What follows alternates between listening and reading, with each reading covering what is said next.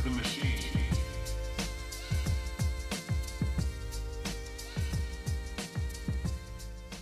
Welcome back to another episode of Men of the Machine. I am Kevin. I'm DJ. And it's here.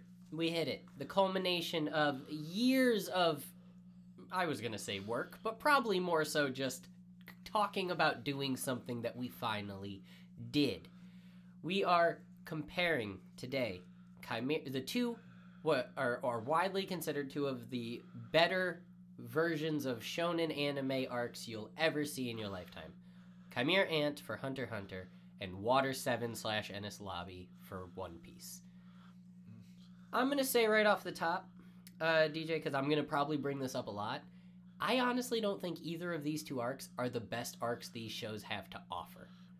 No, but I'm not criticizing either of them. I'm just saying that the amount I've seen of One Piece and all of Hunter x Hunter that we watch together, they are very, very good animes with very different purposes that tell incredible stories and have a bunch of wonderful elements to them. But they're not even the two best arcs to me. Controversial start. Well then, Shotgun, what are the two best arcs? We don't have to really talk about it too much or justify it, but what are the best arcs to you? Best arc in One Piece is Marineford, which you're on your way to. Haven't been to yet. That's fine.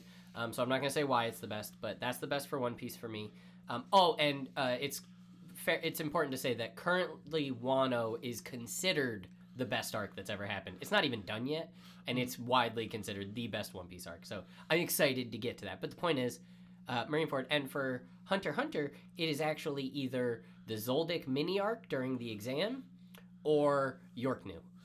Yorknu's fucking incredible. I think we mentioned that during our last podcast, the recap of Hunter x Hunter, which is now a 2-part podcast because we went on for a while in that one. Yeah, it was 3 hours. You probably should split it up. But so that's how I feel about these. So I might say during it, like, yeah, but they do that better in blank, like defending the show, which I'll try to not do.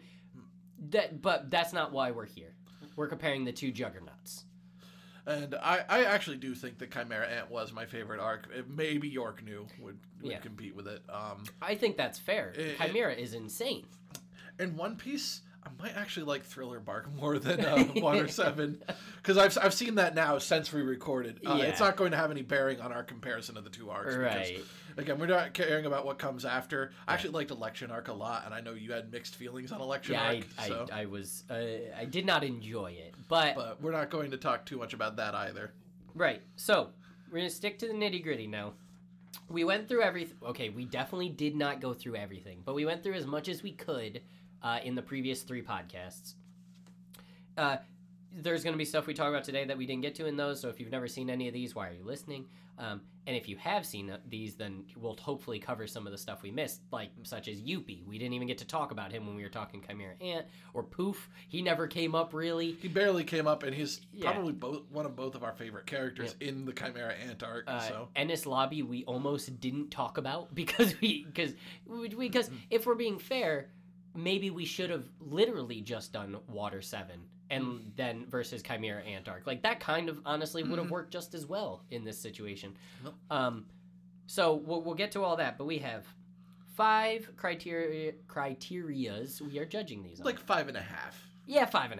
And each of them have stuff to them. So today we're going to talk about, 1, the setups, a few episodes before that lead you in, and the start to an arc. I don't believe that the setup is purely what happened before. You got to get into each arc, which each of them do differently. 2, character utilization and introduction. We've got 2 sweeping ensembles of just various cast and crew, but that are brand new and are old, lots of tie-ins. That's all going to be talked. 3 is obviously the story, how good it was, plot elements, plot holes potentially, the pacing. 4, action, choreography, the evolution of people's powers, how they use them, how often they use them, all that kind of stuff. And 5, the resolution / send-off / payoff. How does it tie everything together, and how satisfying is the ending?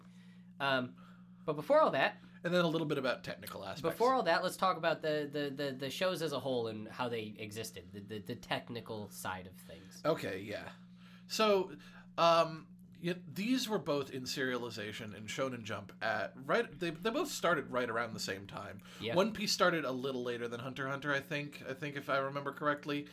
Please fact check that. Like the when the manga started. Yeah, no, we looked that up They before. were right around the same time. Yeah, One Piece started in 96 and Hunter x Hunter started in 94, I think.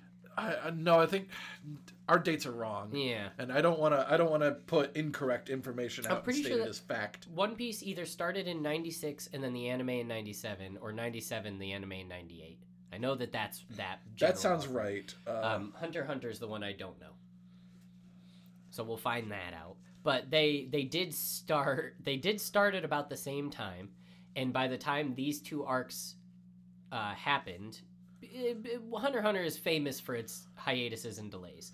That's something everyone knows. It's experiencing a very, very lengthy one right now for both the anime and the manga. Okay, the manga of One Piece started in July of 1997. Boom. The anime did not start until July of 2000. What? I thought it was way sooner. So 3 years. Okay. And technically One Piece had kind of a soft pilot. The first manga that Oda did was a one-shot. It was a collection of short stories called Wanted, and Romance Dawn was one of the short stories. It is very different than the Romance chapter Dawn. of... Yeah. But Luffy was still the main character. Yeah. He fought a villain that never shows up in the One Piece manga proper. And it's still about how he's a pirate and he's a rubber man. And so, like, the character of Luffy was basically the same, but that was the only thing it really had. It's all there. Everything's all there. Let's see. Where did Hunter x Hunter start? You can talk about something else while I'm fiddling with the film.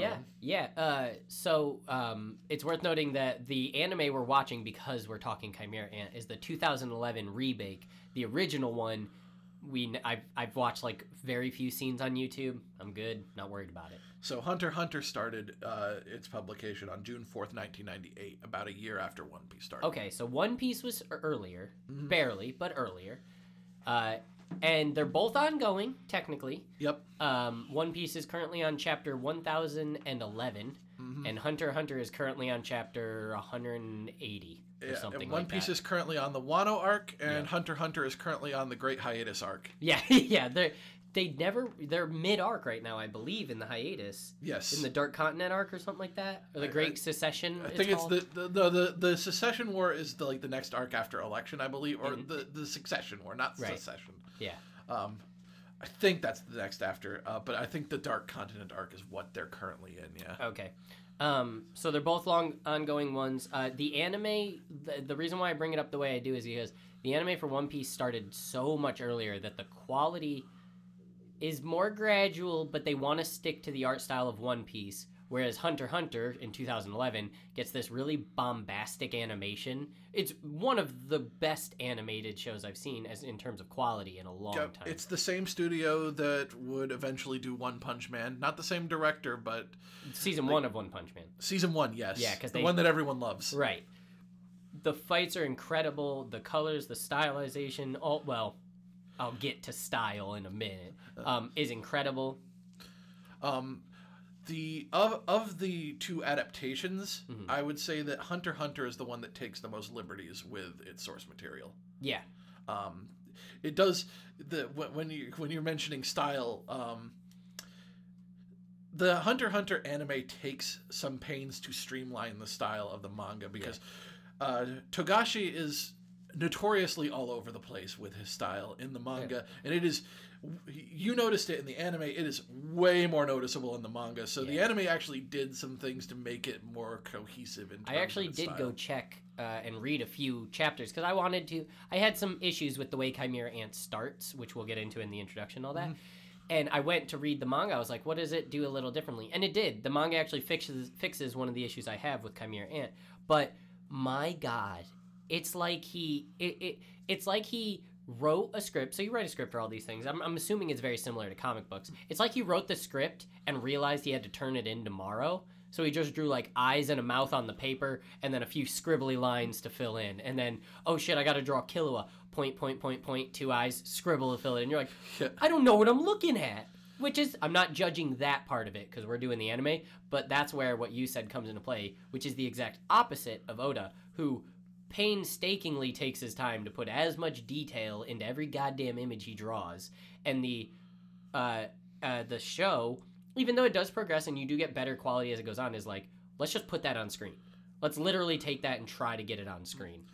Now, when you mention the script drawings, let's be perfectly fair to Hunter x Hunter. In the Tankobon releases, which for those of you who are comic book nerds watching, those are like the trade paperback versions. Yeah, they do fix that. Yes. So when you see the sketchy releases, if you're one of those people like reading speed scans of the manga as it comes out, that's what you're gonna see. But yeah, it's not One Punch original artist level bad, but it's pretty unique. Have you ever watched or read those? I've seen them. And he just doesn't draw backgrounds a lot of the time. Yeah, and it's pretty fun. I won't lie, it's charming, and you can see how it was very webcomic-y, but it's not that bad. It's definitely passable most of the time. There is the infamous chapter that you just read the words. I can't remember which one it is. It's like midway through Chimera Ant arc where he just stopped. He just gave up. And then he gets back to it and it gets better, but there's this one chapter that's just garbage. Yeah. So the anime did a lot of smoothing over that. And this is the 2011 anime we were talking about. Mm-hmm. There was one that came out in 1999 that was more like close to the production schedule. That one ends at York New because that's where the manga was up to at the time. But did it do all of York New? It did all of York New, and then it had an OVA to cover Greed Island. But Greed Island was currently like in progress when the anime got to its end. Chimera Ant was just a dream in Togashi's mind, so obviously they couldn't do that. Yeah. Okay, I wouldn't mind going back and watching that York New, seeing how the 99 anime has all of the trappings of that we're about to talk about in One Piece, where it had filler arcs and it had filler episodes, and it grinded its pacing to a halt to keep from catching up. Yep. And they used a lot of the same voice actors, which was nice. I think Gon has the exact same voice actor between the two. That was the one that stood out to me. That's really cool. I don't know how many they kept. I know Hisoka's is different because Hisoka's voice in the original was weird. That's one of the ones I saw on YouTube clip. But not the point. So yeah, in terms of stylization, I know this isn't one of those we're grading left or right on. But I have to give One Piece my I prefer this, and that's just because it's so consistent all the way throughout. The character designs in Hunter x Hunter are always different and always varied, which is cool. I'm not grading that because there's certain characters that I was like, oh, that's kind of like the Phantom Troop. I actually love pretty much every single one of those guys. I'm like, wow, you're all so you all deserve in your own different anime, which is my critique as a compliment. I'm like, well, this is fucking weird, but also kind of awesome, and I'm loving it. The Frankenstein dude who shoots with his fingers, like, you're like, well, how does he stand next to beautiful anime babe with a vacuum, and how does she stand next to Rurouni Kenshin, and how does he stand, like, there's so many, and then there's freaking Yu-Gi-Oh guy, the dude who does the robot controlling, like, that's what I mean, is the character design so all over the place, which isn't a negative, it's very good, but in One Piece, especially talking about Water 7 Enies Lobby and how tight of a town you're in, dealing with everything that exists there, it is very fluid. It is very contained. And I'm going to agree with you on that, but the point that I want to agree with you on it is that I love Oda's style. Yeah. He has a very distinct style that is very recognizable, and a lot of people are put off by it. Because I've heard a lot of complaints that people look at One Piece and, you know, coming from like a Western audience, you look at it and it looks like a cartoon for baby. It doesn't have the same anime aesthetic as anything else. Yeah, it's not. It looks more like a Western Saturday morning cartoon. Yeah, it's not serious like a Gundam or like Attack on Titan or like a Full Metal Alchemist. Like, it doesn't have that kind of edge to it. It's more like round faces and long caricatures and constantly throughout it, like, Oda has a very Looney Tunes sense of humor, and that is always constantly there. It never goes away. It's very slapstick. I mean, sometimes he does the worst part of Looney. He can lean a bit too much into the whole perv joke. Like, when you think about it, Sanji is basically Pepe Le Pew.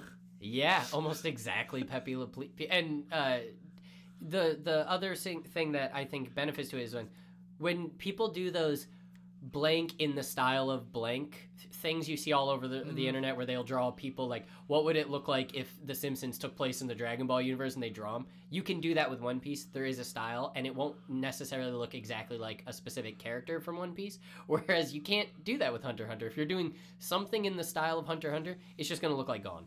That's the one people go to. Just make it look like Gon. And you're like, oh, okay, so... So, in terms of style, I am willing to give the points to One Piece. But, in terms of the technical execution of the anime, it is I feel insane. like I have to give it to Hunter x Hunter. Yeah, it is insane. They do the big, over-the-top sweeping scenes a little bit better. The splash pages, if you will, I like a little bit more in Hunter x Hunter. And that mostly has to do with, like, the powers, actually, for me, than anything else. You'll see a few powers in One Piece later on that get to kind of open up. A man who's made of pure light, a phoenix, yada yada. You get cooler stuff as time goes on, but where we're at, it is very, well, like you said, Saturday morning cartoon. So Hunter x Hunter definitely takes it.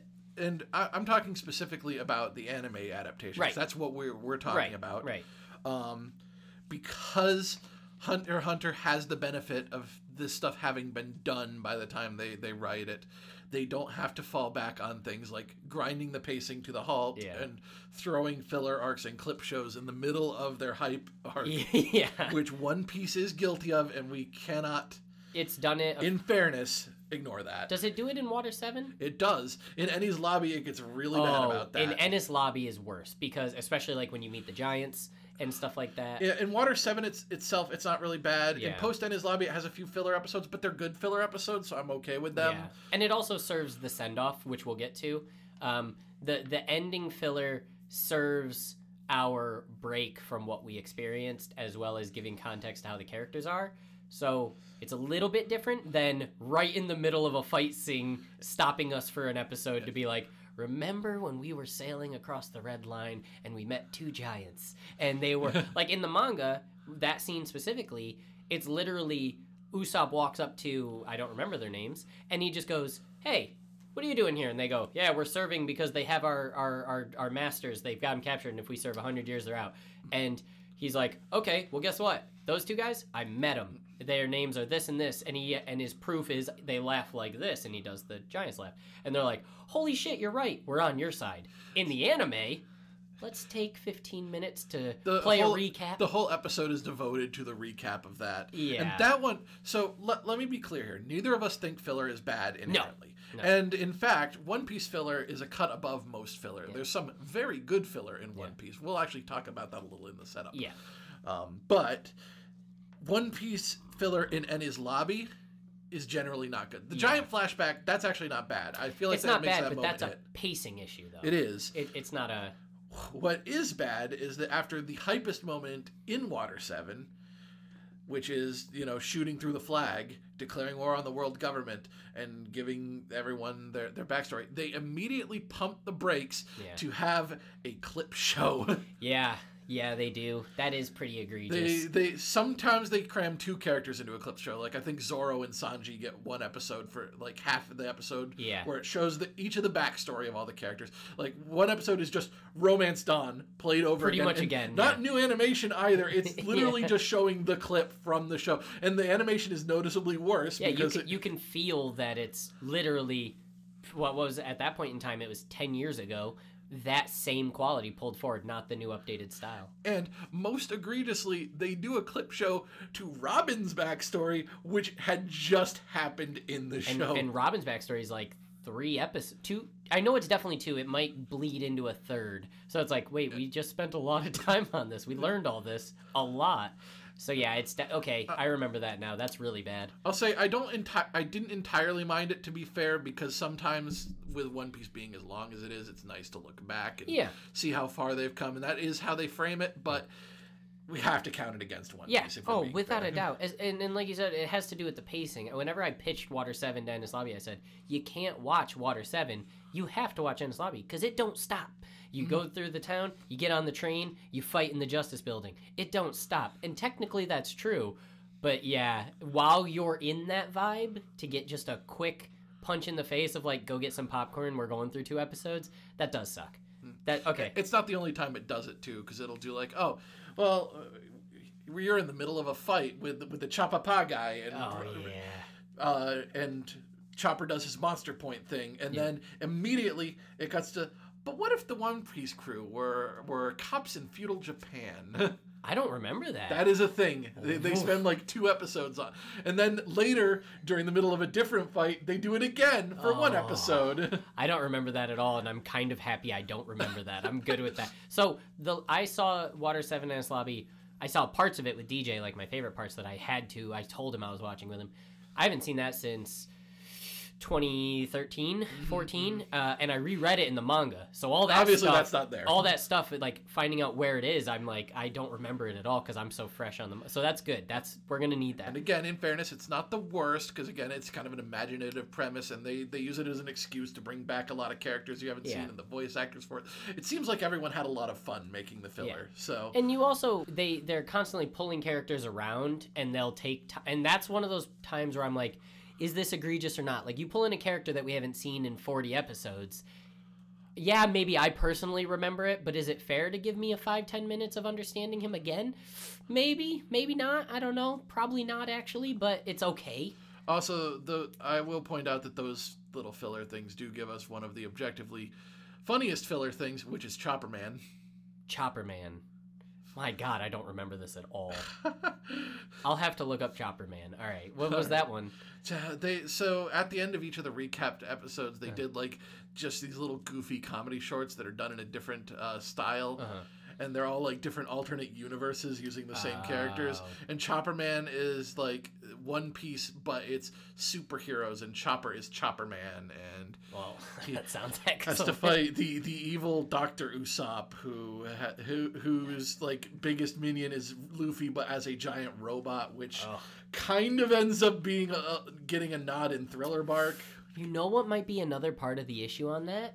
I watched it through, I told you this, I watched it through WatchOP.com. I might have cut out the filler. Because I remember I was watching it through WatchOP, and then I went to my friends and we were watching it on, I think Crunchyroll or something. Which and is, it is a site that is definitely a little bit less than... it's shut down since now. It shut down. Doesn't exist anymore at all. Do not follow that URL. Yeah, and it would cut the intro and outro, and I thought that's all it cut, because you do get a lot of filler. Like, I watched the dragon stuff before the Grand Line in there, and...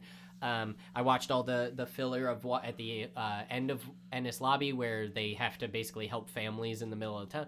I saw that, but I remember we were watching it, and I don't remember where we were. I was watching with a friend, and the Dragon Ball Z tie-in came on as a filler episode, because there is a Dragon Ball Z filler episode, and I was like, what the fuck is this? Like, I already watched this. Why am I not seeing this before? So I might not have ever even seen the ones you're talking about. It might have cut those for me, and that sucks. Because that jades the way I watch this quite a bit. But that's okay. That's why you're here. That's why we got you. So, let's get started with number 1. So, on the technical, since we've gone through that, point goes to Hunter x Hunter. Half a point. Half a point. Number 1, the setups. Now, I'm going to say, let's do One Piece first. The setups, which is all the few episodes, tie-ins, lead-ins, all that good stuff. And then the introduction of the arc. In Water 7, we get... them leaving G8. I'm counting G8 as setup. Yeah, if we're going to count the filler against One Piece, we have to count the filler in favor of One Piece too. Which is one of those scenarios. If you're ever watching One Piece and you're like, you look up, I did this for Naruto as a kid. You look up what the filler is and you skip it. Do not skip G8. It is canon. We just talked so much about why filler is bad. Now let's talk about why filler is good. Yeah. G8 is this mini arc. It's 9 episodes, I think. Something like that. And it is not considered canon in manga canon. It is completely a filler arc in the strictest definition of it. But Oda has admitted, they did that really well. Yeah, they kind of nailed that. So it takes place immediately after Skypiea. They fall out of the sky with their octopus balloon, and they land in the middle of a government base. Now, that's pretty standard filler. The Navy's bad guys. They're good guys. Let's have some hijinks. Yep. Sanji gets into a cooking hijink. Zoro gets into a I'm lost again hijink. You have some... Chopper and Nami have to be pretend doctors. There's a fun filler villain in Captain Jonathan. Yeah. Like a chess-playing, like... smart mastermind sort of guy who's also really nice and just generally has a lot of personality. He's not interested in killing you. He wants to capture you. He's like, hey, they're bad pirates. Let's get them. And his men legitimately love and respect him. And there's there's even like a subplot of conflict with him and a world government guy who's coming to inspect the base because it's not. And they're getting new chefs.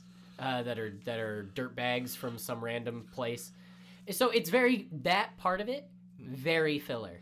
Where it's not very filler and you have to watch it, all the characters are done really well. Classic One Piece filler. Everybody is in character. You don't feel separated. Like Naruto had them make decisions. You're like, what the fuck's this about? Like, this is very in character. But B is that it has the most important plot thread that leads into and continues on for all of what makes the beginning of Water 7 important. Because I'm considering up to Luffy versus Usopp, that's set up. Because right after that is when shit hits the fan. So he learns in G8, not in the manga, at the end of Skypiea, or during Skypiea, Usopp sees a figure repairing the ship that he doesn't know, he doesn't recognize. Ghosty figure. Spooky ghosty. And then in Water 7, at the end of Water 7, you learn what that spooky ghosty figure is. That's way too long of a gap for something that felt kind of important. And the reason why this filler is so important is that he talks to a very famous shipwright that works there. You know, he's the old man, the 100-year-old guy who's been working on ships forever. And then he tells him, oh, that's special. That means you have a bond with your ship. That means you have helped each other and you work together and you love each other and this blah, blah, blah, blah, blah. And yeah, he really drives home, like, I can tell that you love your ship, and that's important. That's, like, touching to me. I can tell that you, like, even though you are wanted and the whole base is on alert trying to get you, that in order to have that kind of bond with your ship, that you're not a bad person. Right. And that's something that it unfortunately doesn't touch on in Water 7, and the reason why that's so important is Luffy and Usopp's big fallout. They come to Water 7 to fix their ship. They find shipwrights, and the shipwrights tell them your ship is dead. It's never going to sail again. Usopp, unfortunately, isn't there because he gets robbed because the Frankie family steals their money, and then Luffy and Usopp have their big fallout. That's my setup of an arc. Yeah, and there is more setup to that, too. Long Ring Longland sets up Luffy's side of that, which is not how important like, if G8 does a really good job of setting up how important the ship is to Usopp, Long Ring Longland is all about setting up how important the crew is to Luffy. Because Aokiji, Kuzan, I think is his name, walks in, absolutely fucking destroys Luffy. Luffy's never been beaten like this. He's always fought and then gotten outpowered and then he thinks of something clever. Nope, Aokiji's like, I outclass you in every conceivable way. I'm going to take Robin from you. She's crazy, evil, you're done. And Luffy's like, what? And he realizes how unmanned he is, and he has to start, in that moment, he has to start making captain decisions. He has to be strong enough to save his crew. So we're going to fix the ship, I'm going to get stronger, and I'm going to take care of my people. So to have him and Usopp have this big to-do is like the pinnacle of that setup. It is as bombastic as you... And it's the best scene in all of Water 7. And even before that, all the dicking around with the Foxy pirates. When Luffy has the afro and he's fighting Foxy. And Foxy's trying to steal crew members, and he's like, no, I ain't playing this. Yeah, so we know that Usopp loves the ship on a level that is probably beyond... The rest of the crew definitely does too. It's all to the point where the ship can manifest something to fix itself. And Luffy loves his crew to the point that he would sooner die than risk giving up not even like die in place of a crew member, risk losing a crew member. Yeah. Even if they'd be fine. Yeah. So that's all that. I mean, this is actually not that many episodes. Everything after this is where it starts to take a lot longer, because this is from like 200 to 220, so it's not that crazy. It's like 20 episodes. And it is as thorough on filling you in on how everybody's feeling at the time. You get the Robin setup by Aokiji being like, she's bad, she's evil, and you get that setup because she immediately gets taken by CP9. Everyone else is kind of doing their things. No, you do get consistently, and this isn't just for this arc, you do get Zoro's never-ending faithfulness to his captain. You get that during the Foxy Pirate thing, where Chopper's crying, and Zoro just goes, fucking, you shut up and listen. Your captain said this, you made the deal, you follow orders. Like, that's how this goes. And, you know, that's actually important for when he explains why Luffy had to kick Usopp out. All that kind of stuff. All very good. And it puts during all that, you're having fun and you're learning about Water 7. You're learning about why it's important to the world government. You're learning about why it's important to the trade epicenter of this part of the ocean. You're learning about Iceberg, So yeah, the mayor. there's a lot of intrigue in Water 7 that does not land if the setup isn't as good as it. Yeah.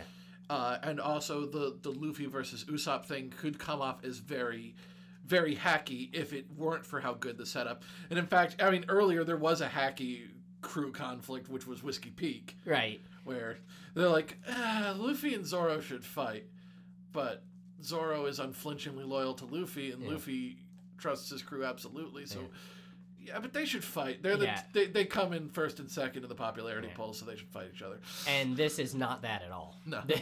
And there's one other piece of setup that's very important. You learn that the Galila shipwrights are not to be trifled with. Yep. Pirates come through, get their fixed ship, then they leave. If you try to start trouble, the Galila will fuck your shit up. And that's important for when you realize who they are. And they do a really good sleight of hand of convincing you that the Galila people are all good guys, just wacky, and that Frankie's going to be the bad guy. Right. And So all that setup is very important, and it all carries you through. It is hype, it is emotional, and it is interesting. Above all else, it's fucking interesting. The world building in One Piece knows bounds. So now we'll talk about the Hunter x Hunter. The setup for Hunter x Hunter is the last episode of Greed Island.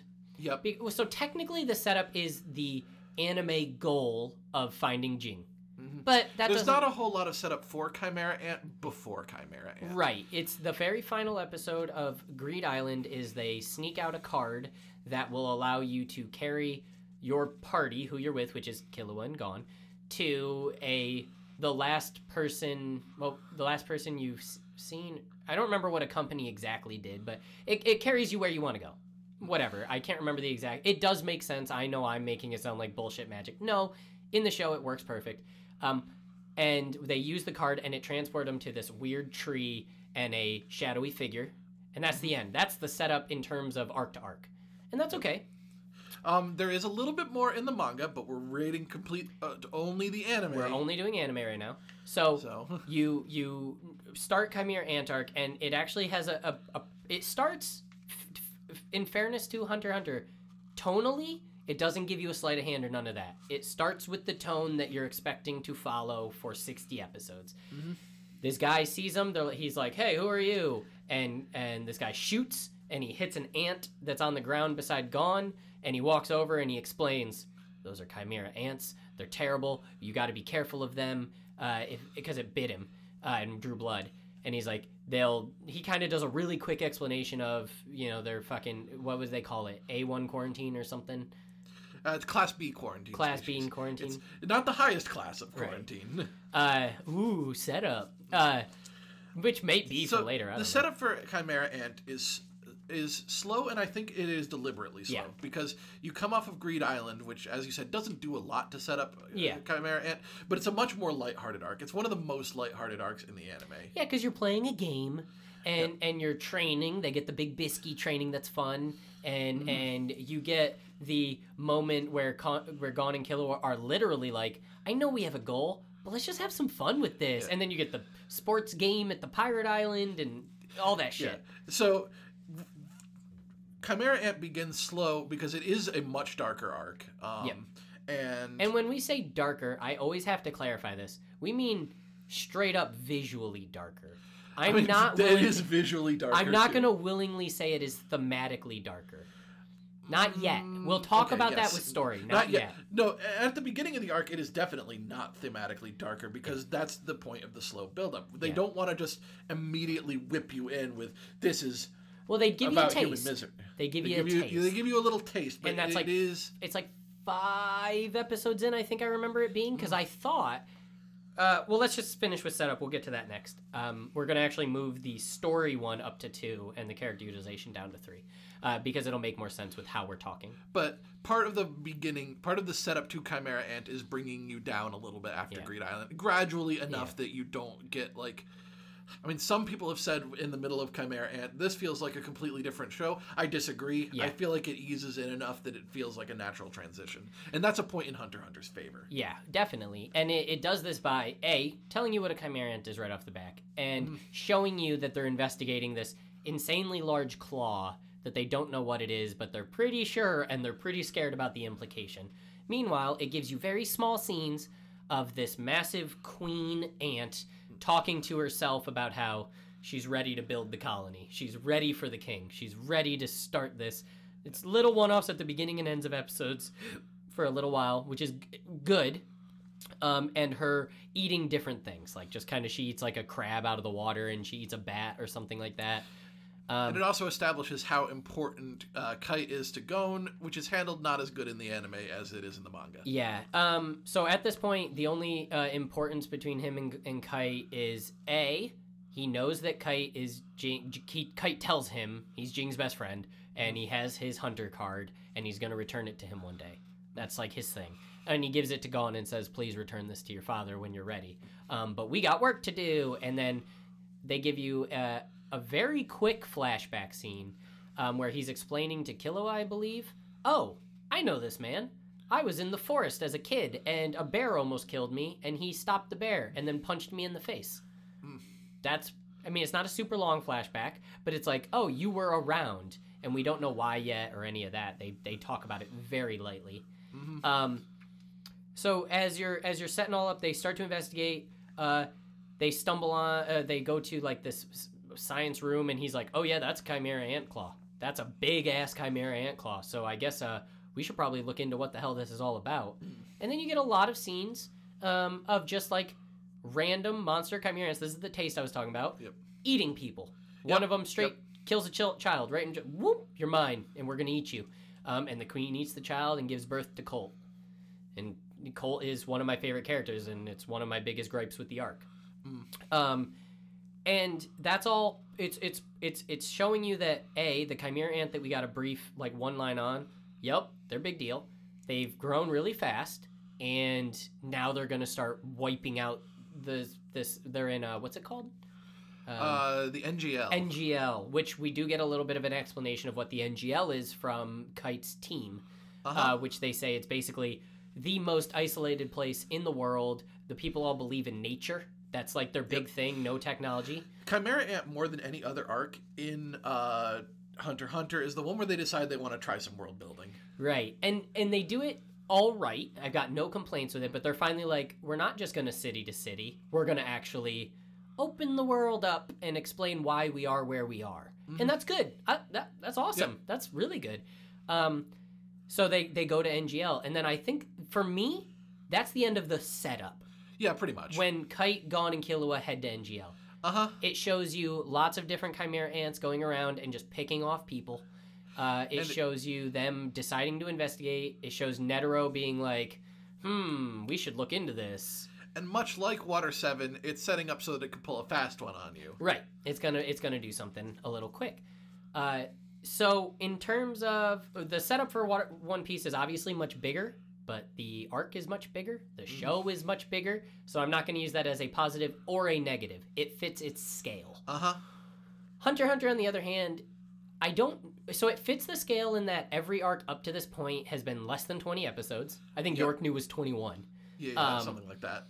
And we're already 10 episodes in, and we're not even getting started. Like, we are, but we're not.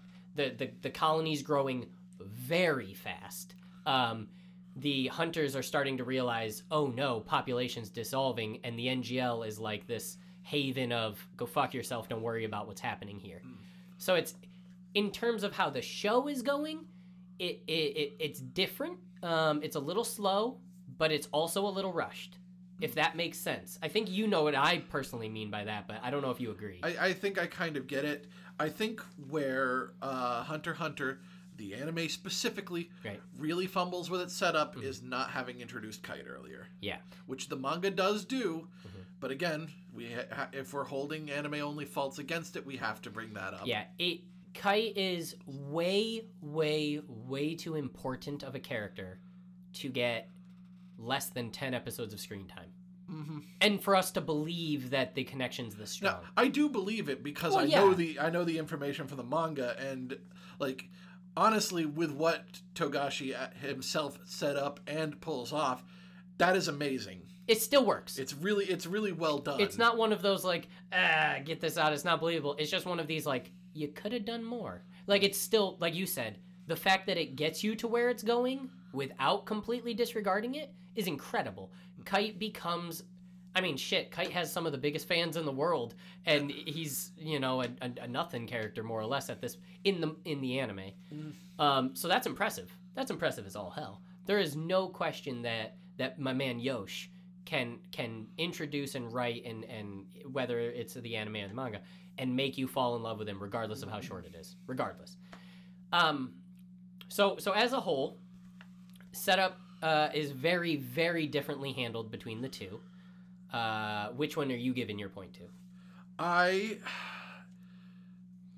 Since this is just strictly the setup, I'm giving the point to One Piece. I'm also giving the point to One Piece, and that's because in terms of story, not in terms of how the anime, the setup is you remember, I actually talked about this while we were watching Chimera Ant. I bitched through the first 10, 15 episodes. I was like, what the fuck is this? What is going on? Like, why is nothing being explained? Why is all this shit moving like this? And I immediately shut up about 15 episodes in, and I just started watching. And that was, I am not going to say this is a bad arc. I would never say it. This is one of the best anime arcs I've ever seen. But my God, the first 10, 15 episodes, I was just like, I couldn't. Maybe I was being unfair, and I wanted to be mean, but then we've talked in excess the past few months about these two shows. As I go back and think about it, I'm like, no, most of those thoughts still ring true to me, but I just got over them because it gets so good.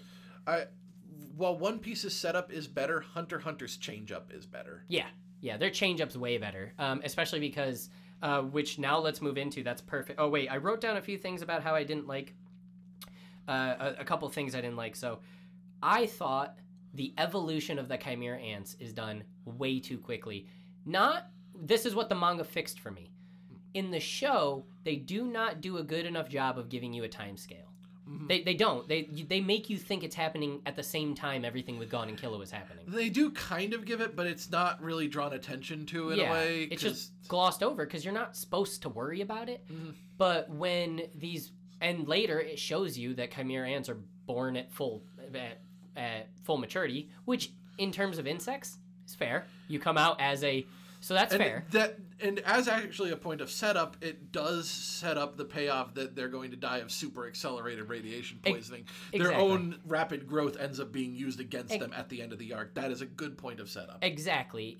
It ends up becoming okay, but while you're watching it, you have no understanding of how it's happening in the way it is. You go from a queen being like, I'm ready, to literal hundreds of ants flying and picking off things in like less than 5 episodes. So that just felt I was not ready for it. I also thought getting the heroes to the enemy was way too slow. I thought but that's to the credit of slowing us down. So that juxtaposition of pacing was very weird for me. Yeah, I just explained why I'm actually okay with that. Yeah. So why that actually works in its favor. I'll save that one for when we get into the story. Over explanation on the ants, under development, what it shows. Oh yeah, that's another one that I thought. It's very similar. It's actually the exact opposite of how Nen is introduced in this. So Nen is introduced very slowly with this sweeping explanation that matches what you're seeing bit for bit. Chimera Ants are explained in a pretty good amount of detail. It even shows you graphs on the screen that's like they steal genes and they evolve. But it doesn't ever show you that. It's just, and now there's a crab, and a this, and a that, and a this, and that. It doesn't give you that same, like, lead-in. It just kind of drops it. Not a bad thing. It's just a note. It's just something I was like, oh, interesting. The inconsistency on what's important and what's not important is something I complain about this series as a whole. And it's not a negative. It's just that he wants you to be invested in what you're seeing, not the before and after, and that's fine. I'm fine with that. And lastly, I actually really like that. That's story-related. And that's all comes later as well. So we'll give the point in this category to One Piece. Setup is One Piece. The current score is One Piece 1 point, Hunter x Hunter half a point. Half a point, yeah. Number 2, which like I said, we're flipping. Let's talk story and pacing, because this is where they're both going to get massive lifts and massive degradation, in my opinion. Let's hit pacing first, because that is a little bit less spicy to talk about than the story. So pacing is very simple to me. In One Piece, it starts better and ends worse. In Hunter x Hunter, it starts worse and ends better. It's kind of a flip for me. The minute that the entire Hunters Association, you get done with the training with Shoot and Knuckle, immediately after that, which is still like 30 episodes, is almost perfect pacing. Like, I don't think it can be done better. Here's the funny thing. I mentioned that there's a very common complaint, even amongst Hunter x Hunter fans, about the pacing of the Chimera Ant arc. And it's not the build-up part, it's when they get to the castle. Oh, they don't like that pacing. Yeah, they don't like the pacing of the castle fight. They think it's too dragged out. I'm the exact opposite. I'm like, no, this is perfect. They are people who have not watched One Piece. That very well might be it. Because the time... so in terms of pacing and story, this is one big negative I'm going to give One Piece. And that is that as you're moving through the story of One Piece and you're moving with this evolution of who the bad guy, who the good guy is, and where we're going, it's a very, very consistent but gradual build. You know, now it's the Gali Law. Then you got Luffy versus Usopp. Holy shit, Robin's missing. Okay, now we've got to deal with the fact that Iceberg almost got assassinated. Okay, let's go deal with that. Now we're getting chased. Okay, these are the CP9. They're the ones who actually did it. Robin actually cares. Now we got the train. Like, you're moving. And then, even without getting filled with the filler like you were saying, there's a very harsh pause in that pace when you step foot on Enies Lobby. You get good action scenes, of course, when they're fighting their way to CP9, but it's not the same level of build now. It's this drawn out, like, and of course, the biggest negative for One Piece, which isn't in Hunter x Hunter the same way. You know how much I complain about Hunter x Hunter always needing a trial? One Piece is obsessed with countdowns. Everything is on a countdown. Water 7 has multiple countdowns. The train has a countdown. Enies Lobby has obviously two massive countdowns between the drawbridge first and the door second.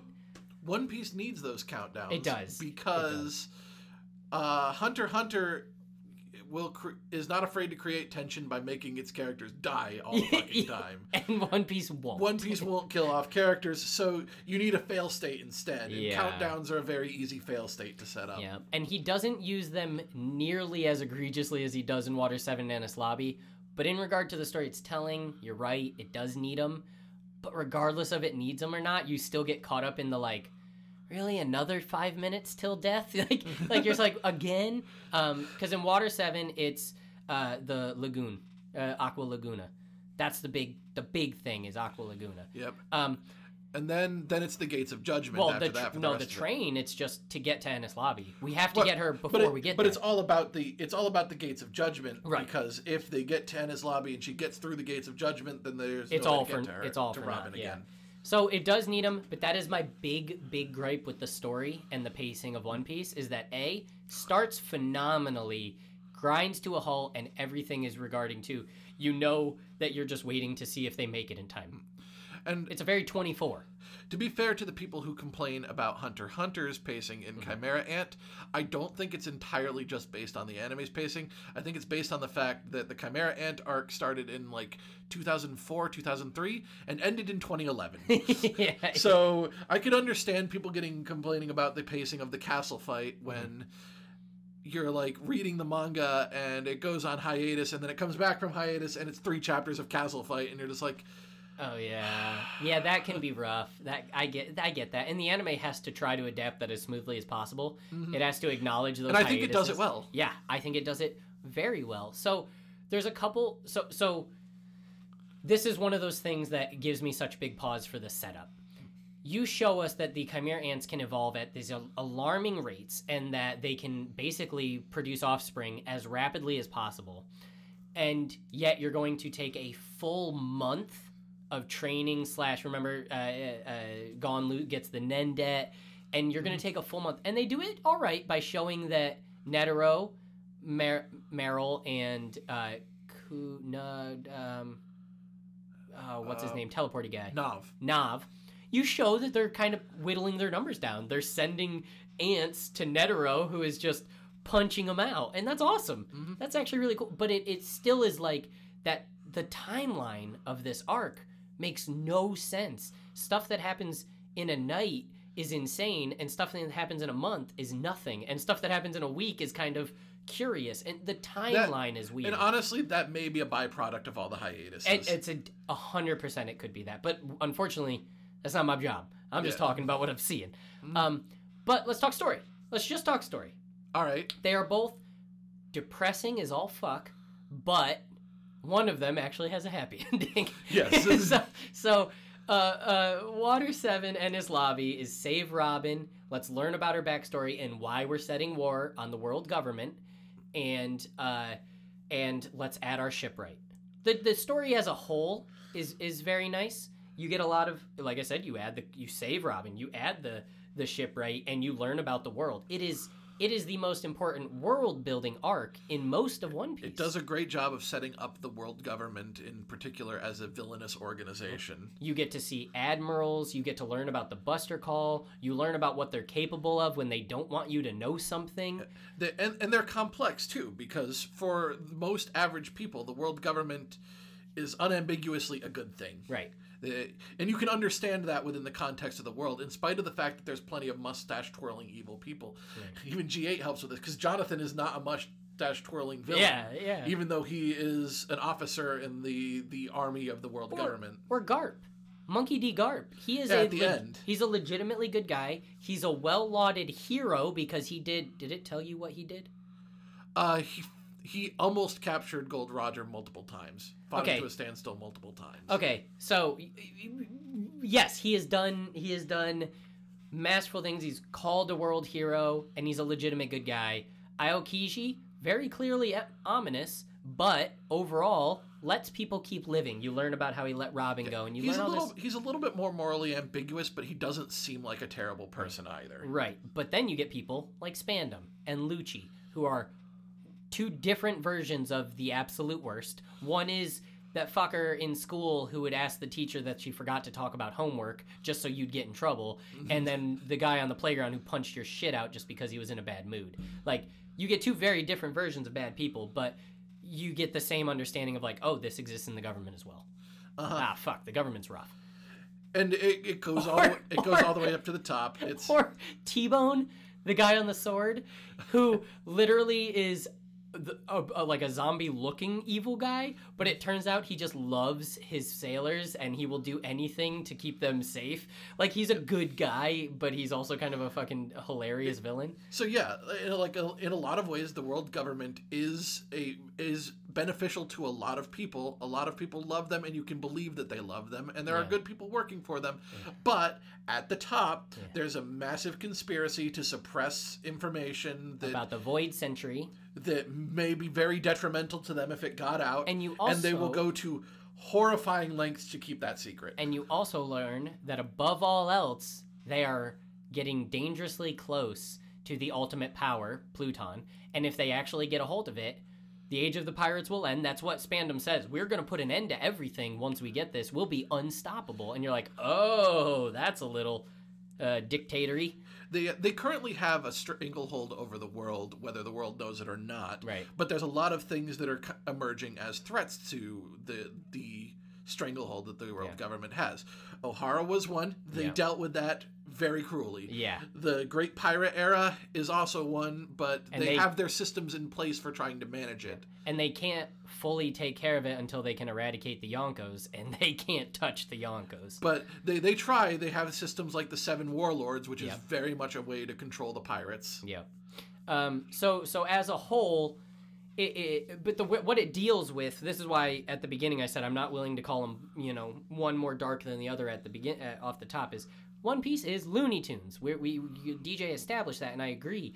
But the undertone is mass genocide, slavery, all the stuff Spandam implies is going to happen to Robin just because he wants it to. The slavery isn't even brought up before Water 7. It comes later, but... Oh, fair enough. But that is something that definitely exists in the world. The fact that people like Lucci as a 9-year-old can kill the entire population of a town overnight because he wants to.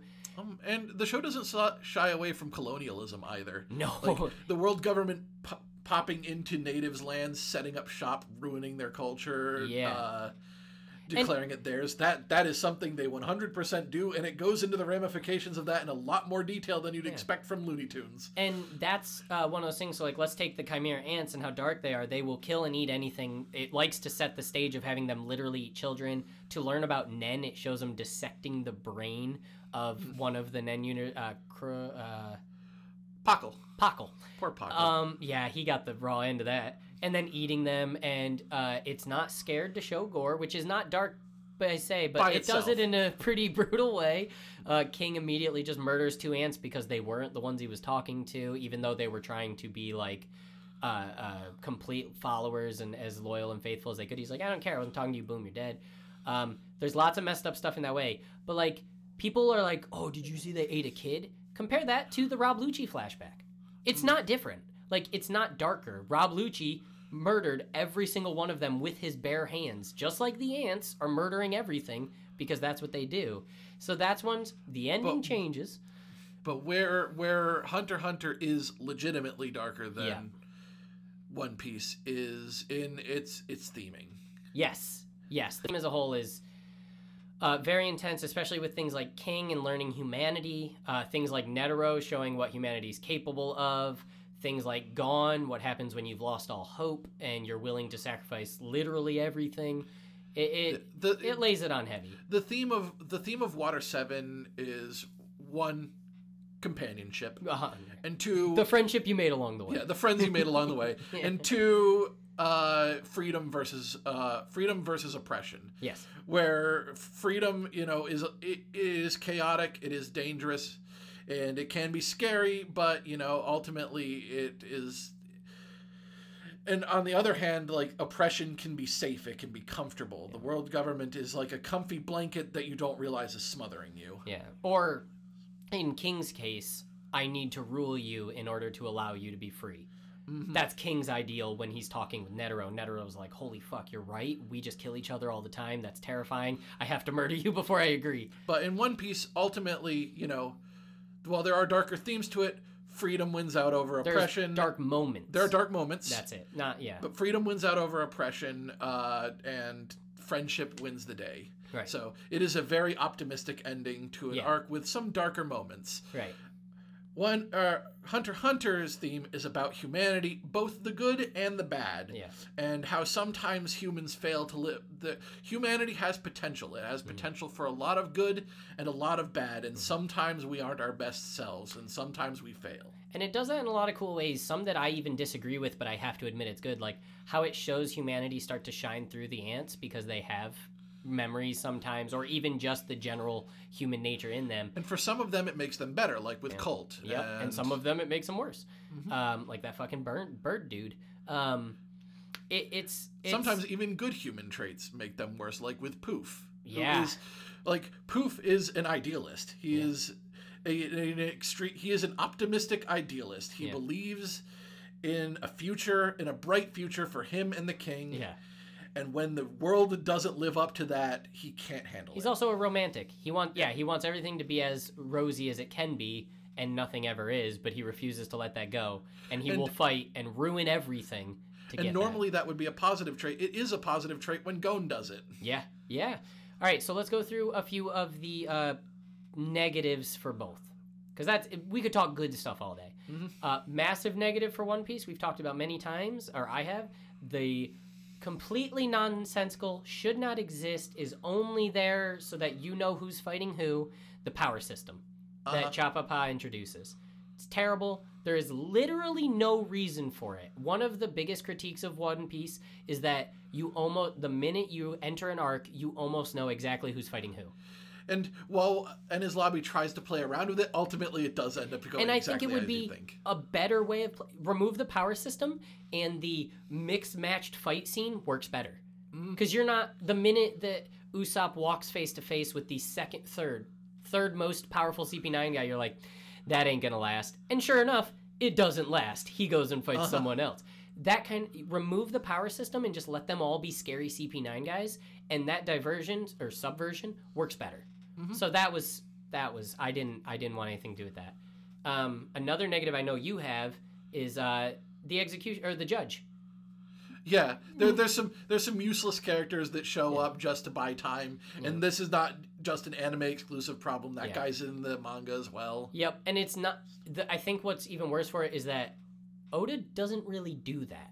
He never really just throws time buying characters in your face. And in an arc as like massive and influential as this, it does it kind of a lot. And I understand why, because he wants Enies Lobby to be a really big battle, and there's a lot of characters moving. So like, Polly and the shipwrights who are not members of CP9 and the Frankie family are also battling it out. And I get it. You need someone for them to fight. Right. But they spend a lot of time on it. Yeah. Another negative that I personally have, and I think you were alluding to earlier, the setup that the Frankie family was the villain, not the strongest setup. Your turn of them was not that powerful because A, they never actually are a threat. They're only a threat to Usopp, and that's because, well, that's a big... It works thematically for why Usopp gets the shit kicked out of him, but you never make them intimidating.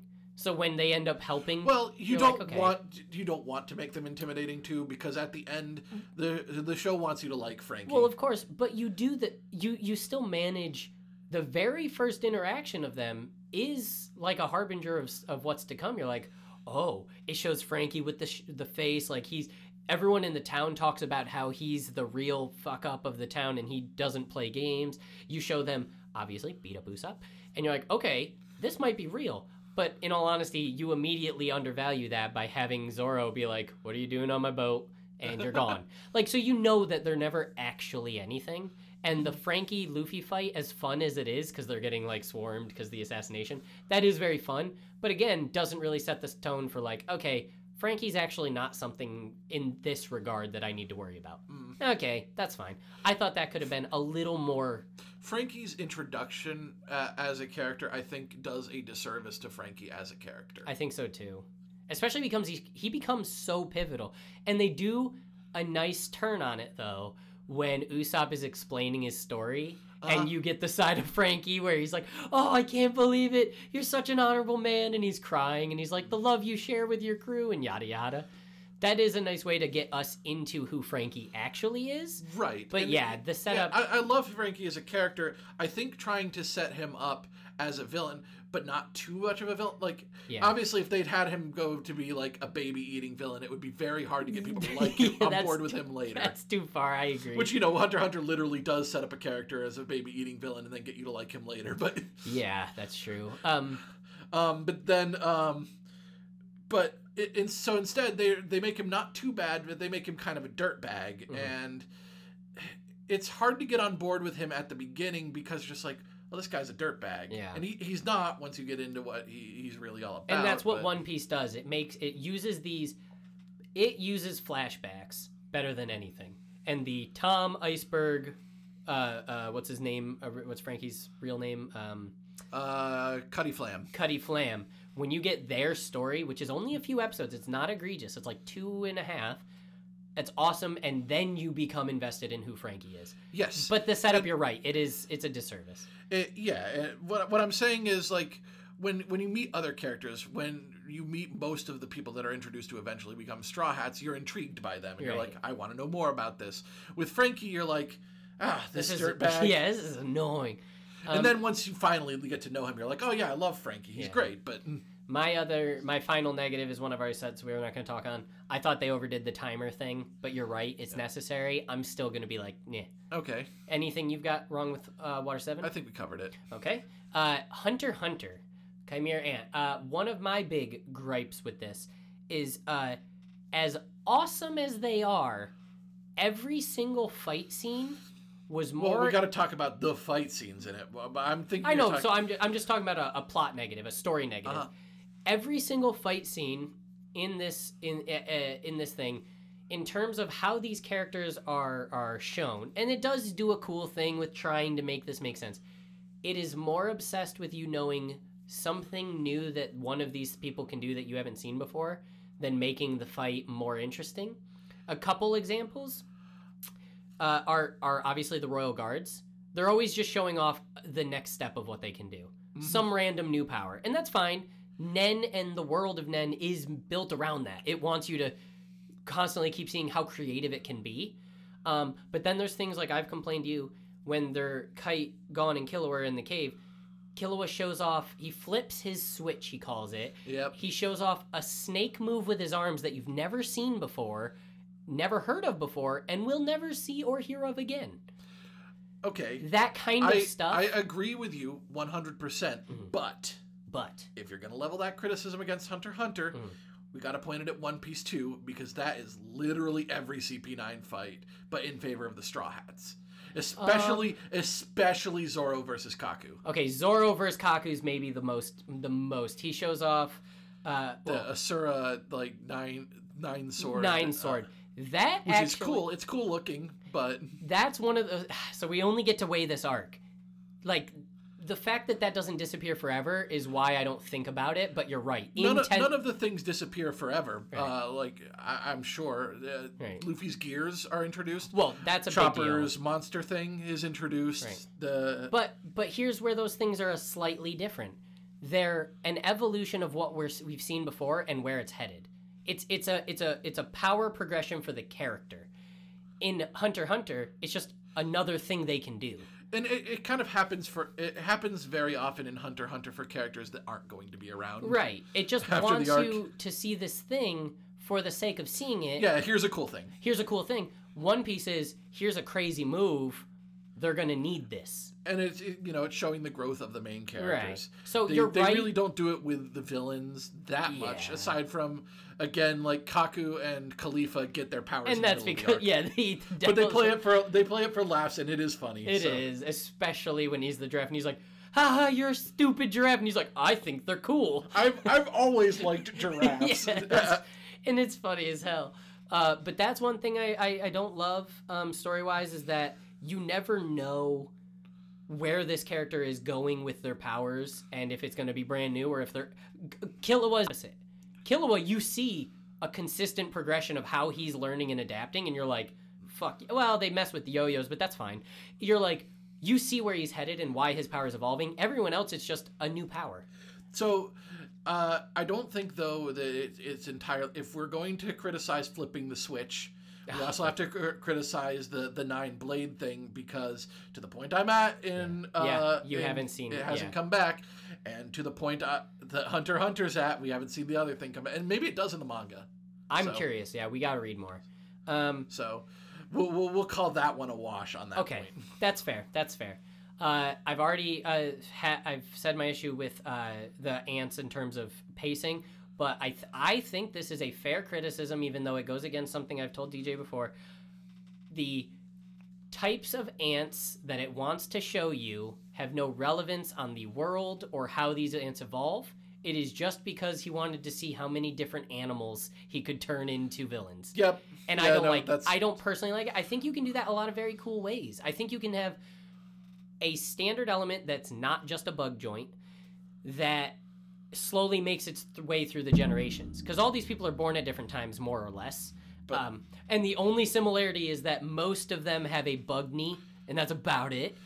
But also, to that point, I mean, yes, it is 100% nakedly the reason why they're all that way. It's just fun. You have an octopus that shoots fleas, cool. You have a wrestling alligator, cool. Why not? But that point also gets dangerously close to criticizing Superman for violating the square cube law. Yeah, exactly. So it's one of those where I'm like, and this, you know what? This is my formal complaint, and I've said this a million times, so I'm sorry you have to hear it again, but I haven't said it on the podcast. The show is so over-the-top interested in explaining to you what it thinks is cool, and it's always cool. I'm not saying it's not. It's always cool. That when there's something in the world that you want explained, but he's not concerned with if you think it's cool or not, and it doesn't, you feel left out. And it does this with various little things, occasionally big things, where I'm like, wait a minute, we just spent literally 15 minutes learning about APR, which was a stall tactic, and it was awesome. Like I said, it's always awesome. That you're just going to gloss over the fact that Poof can change his voice and face? That Yep. kind of thing where I'm like, there's no consistency in the level of description and explanation. It's whatever he wants to explain. It's not. It's a negative for me. I'll say that That's for fair. me. That's fair. But it doesn't have to be a negative for everyone else, and I'm okay with that. Yeah, I'm not going to contest that negative. Okay. I feel like it's real. I feel like it's minor, but it is it is a point. Because the exact opposite of true is true of One Piece. It will always explain to you in almost the same level of detail, literally everything. And if it wants to go more in detail, it does it later. It gives you time to learn more about it naturally. It's not a one-stop explanation and move on and then forget about something else. Very rarely, it does, but very rarely does it gloss over something. I also do feel like on the other hand, it kind of feels like the opposite of it. Mm-hmm. Togashi is much more willing to pat himself on the back than Oda Right. does. He has a when Neil it comes Gaiman. to his explanation. Yeah. Because as you said, let me show you how cool this is, and let me tell you why. Yeah. So like Togashi has a tendency to have the narrator take over and be like, so here's why what I've set up is very interesting. That's an important, not negative, but contrast, is storytelling style of a moment. And sometimes he deserves that pat on the back because he did set up something legitimately clever. Yeah. Like when Killua explains how he grabbed the dart, you're like, yeah, we need to stop and take a good amount of time and have a narration of this. And One Piece does it sometimes, but way less. And this is where the contrast is. They do it differently. Hunter x Hunter will stop the scene, whether it be slow-mo or literally stop, and explain it either through a character or through a narrator. Mm-hmm. One Piece is always told to you through the world, through the people. It is 100% of the time in conversation amongst everyone. And it feels natural because the world of One Piece is established that, like, pirates, they love to brag about shit. Yeah, of course I'm going to tell you what I did. I'm fucking awesome. This is why I do it. Let me tell you why you're fucked because you're messed with my crew. And the ones who don't brag will explain it to you after because they're not worried about giving you the time to understand what they did. Luffy is very often that. He fights first and they go, Luffy, how did you do that? And he'll, like when he fought Crocodile, well, I could tell that he's sand and water would hurt him, so I knew to do that. It's not going to do it in the fight, but it's definitely going to do it at some point and allow you to learn with it. Mm-hmm. Both of them are awesome. One, Hunter x Hunter, builds you hype in the moment. You're like, holy shit, that was fucking awesome, and you're telling me why. The other one builds intrigue and understanding to the world, which is also awesome, but less in the moment. But Oda is more often willing to let you connect the dots yourself than Togashi is. Yes. To story complaints, right? We're still on story complaints for Hunter x Hunter now. Yep. I will go down on this hill. The rebirth scene of the king is fucking dumb. Remove that entire episode. Keep the story elements. I'm totally fine with that. Especially with Poof's panics. Just maybe chill a little bit more on the Christ imagery. Maybe chill on the Christ imagery. Maybe chill on the suckling of the teat. I didn't really want to see Yuppie be that much of a baby. It's fine that he was, because it makes sense, but I didn't really want to see that. But keep the lost memory. Keep everything about him rediscovering the stuff. Poof's freak out is one of the best villain moments in all of Hunter x Hunter, when he's like constantly trying to, of course it gives me the scene I hate of him unveiling his new power, but he's constantly trying to, from the top, direct the king to be the king he can be. That's awesome. Well, but remove that goddamn scene. If you don't have any more complaints, this actually leads really well into our next topic. So before we do that, let me think. I've already talked where to about give our pacing. point. I've already talked about villains. I've already talked about explanations. I pretty much love the story of Chimera Ant. I love the king dealing with the game. That's all beautiful. I love the idea that they're basically in North Korea, so no one has to worry about whether they're there or not because they can just lie and pretend that they're the dictator. I love all that. I love the story element that P2's N is really their biggest strength, and that people don't want to go near it because their N just reaches endless amounts and everyone's scared of it. I love all that. So yeah, I think I'm good on complaints there. Oh no, I'm not. The fucking dirtbag guy, the accountant that's running the scene that they just give a pass through the whole show is not cool, Yosh. It's not cool. Wait, what? The guy who has sex with Palm. Oh, that guy. He just gets away with everything he did. Yeah, he's a terrible person. His entire usage in the arc makes sense, don't get me wrong. He's kind of trying to pull the strings and stay underground because the king needs him to do the little ba ba ba ba ba. But the fact that it's just let go is one of those things where I'm like, that's not cool. That's not cool at all. I don't care if he gets a grisly ending later. I agree. Yeah, I don't care if he gets a grisly ending in the future. I will be very satisfied then. But now... I agree that character doesn't really get punished enough for how sleazy he is. Yeah. I do agree with I do think part of the point of like everyone not noticing that the king has taken over is more, it fits in the theme of like, humanity kind of sucks because no one notices the difference when this dictator is replaced with an actual monster. Yeah, a literal baby-eating, like, genocidal ruler. You mentioned that there was some dumb article that said that Komugi being surprisingly okay with with the king being a mass murderer, and like, no, that's kind of the point, because if you don't see him, he's no different than the last guy, and in a lot of ways he's better. Yeah, they call that a plot hole, and I was like, no, that's not a plot hole at all. That's the point. Yeah. So that was all good stuff. Okay, so let's wrap up. Where do we put our point on story? Story versus story. I know this is going to be a cop-out, and I will own up to it if they're tied at the end. I'm going straight half and half. I'm going right down the center. I can't... That's a half and half? I went into it wanting to hate Hunter x Hunter and loving it more than I thought. I went into it holding Water 7 and Enies Lobby on a pedestal that I've had to since taken it off of while I think more about it. So I'm going to put them both just, boom, half and half for me. I have to give this one to Hunter x Hunter. That's totally fair. Yeah. Yeah, the way it works, its themes throughout, and the ending, which we didn't even talk about, because that's in the ending, but that's still part of the story. Yeah. Like the way Chimera Ant does its things, and especially its work with, I like it's the way it weaves its themes throughout, and the way it tackles its subject matter. And this is one of the best. Yosh is obsessed with the subversion of expectations. The way the villain ends, by literally getting cancer, is one of the best endings ever to throw me off guard. I am 100... I got to see Netero versus King, which was the coolest fight in the history of fights. I got to see that. I'm satisfied. I don't need to see Gon versus King. I don't need to see Killer versus King. I don't need to see whatever. Having them die by massive, rapid evolution that gave them a cancer from radiation, I'm good with. I loved it. I'm not good with. I'm great with. That's incredible. So I'm okay with story going to them. I'm gonna go half and half. Okay, so in yours they're now tied. Yes. At 1-1. Yeah, or 2-2. 1.5 to 1. It's 1.5 to 1. Because this is point 2. That's true. This is point 2.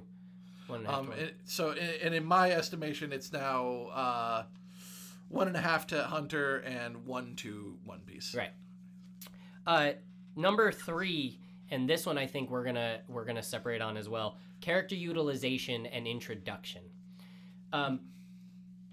Character utilization is damn near perfect for One Piece. Yes. Damn near. Everyone has something to do at all points in time, even characters you weren't expecting to be a part of it. The random Galila guy whose hair juts out and can even show up on you, he's actually an ongoing protagonist trying to help. He gets tied up in the end by guards, but like that whole time he's going. Yeah. Random shit like the scene which both of them do their massive mansion fight scene's incredible, but I'm gonna give this one to One Piece as well. Everyone's fighting, they're crossing and overlapping, they're driving towards something, there's never someone lost, and it takes time to step out and learn about what's happening in the main ground. You're even getting time to learn about, that's at the end when you find out what's happening in Water 7, Iceberg's being worked, the Frankie family's being worked, Kokoro becomes the savior of the crew. Like, everything is always being there. There's a lot of moving parts, and it does a great job of keeping track of all the moving parts. All the characters feel... The characters that are introduced, characters are generally fairly simple in One Piece. They're fairly straightforward. Yeah. And, Water 7 does have its change-ups. There's a few characters that, are Pauly. Different than your first impression of what they are. Pauly becomes a big swap, and I think he's used very well. In terms of introduction, no one comes out of the blue. No. Everyone is introduced. A few characters aren't who you thought they were, like the CP9 guys. Galila. And Frankie. Spondum, it does a very nice introduction of first showing him as the fuckwad that killed Tom, and then showing him as the fuckwad that's dealing with Robin now, and you're like, okay. Spandam is the worst piece of shit, but he's a character that you love to hate. So he's a good character and a terrible person. Yeah, he's a perfect villain. You're like, oh, they're not gonna fight him, but god damn it, he's so bad. And he's funny, he's good comic relief as a villain, even though it's, in a very different way. Everyone gets payoff, and the reason why I'm saying all of these things is that Hunter x Hunter knows how to utilize characters in a fight, and that's about it. Not all of them. Obviously not all of them. People like Nov, fucking awesome. He's originally shown as this. He gets terrified. You think he's out. Nope, he's still there. Awesome. Meryl, introduction's awesome. Fight scenes, awesome. The way he mentors and keeps everyone going shows that he's exhausted. Awesome. Other characters like Colt, not so awesome. Yeah, some characters. Some characters, Bisky, not so awesome. They just kind of lose track of them. Knuckle and Shoot, almost perfect, not awesome. All of the ecologists who get introduced and then basically just explain the Chimera ants and then disappear. And why aren't they a bigger part? Their leader's dead. And obviously Gaun's teared up about it. Why are they just not a part? Yeah, we never actually see how they feel about it. Like, no? You could have probably had like a really effective scene where they're like pissed off that 5 minutes, 10 minutes of Gaun being like, obviously when Gaun was very sad. Remember when they bring when Kite's body is shown up and he's like, that's his turning point, right? But the ecologists are not there. No, they're not there. And because they're just out of the plot now. And when you finally see them again, it's just okay. And that's, again, it's not a bad thing, but in terms they of go back to hanging out with Kite because after the arc, Kite lived somehow. It's a very anime thing. It's not bad. Yeah. I don't think it undercuts the impact of his death because when he goes on living in a very different state than he was before. It's definitely and they actually explain thing. it in the Chimera Ant arc. I will say it's kind of bad. The election arc clears it right up and makes it good because Jing actually says, oh, he must have used a condition that his weapon, his entire thing is built around, if he draws this, he's not going to die or something like that. He's got an emergency plan built into his power. So the election arc makes it good, but in the Chimera Ant arc, how he is a full human baby, and also it's the very last baby, even though he definitely wasn't the last human eaten. But anyways, point is, we can prescribe that to a Nen soul just popping its way in at the end. That's fine, whatever. Yeah. But character utilization is very good in a lot of different ways. They use Ikalgo very well. They use Meleron very well. They use towards the end of it, which is actually a negative for me, the way it's used, but whatever. Bravado and Wolfen, they're used very, very well. Granted, it took way too long to give them to us. So yeah, I'll say that what the point is here is that One Piece uses every part of the character writing Buffalo, and Hunter x Hunter does not. Yeah, it wants the filet mignon and it's moving on. But when it comes to the characters it does want to focus on, Hunter x Hunter does an amazing job. Unequivocally. That's why I keep talking about always, why does no one like Poof?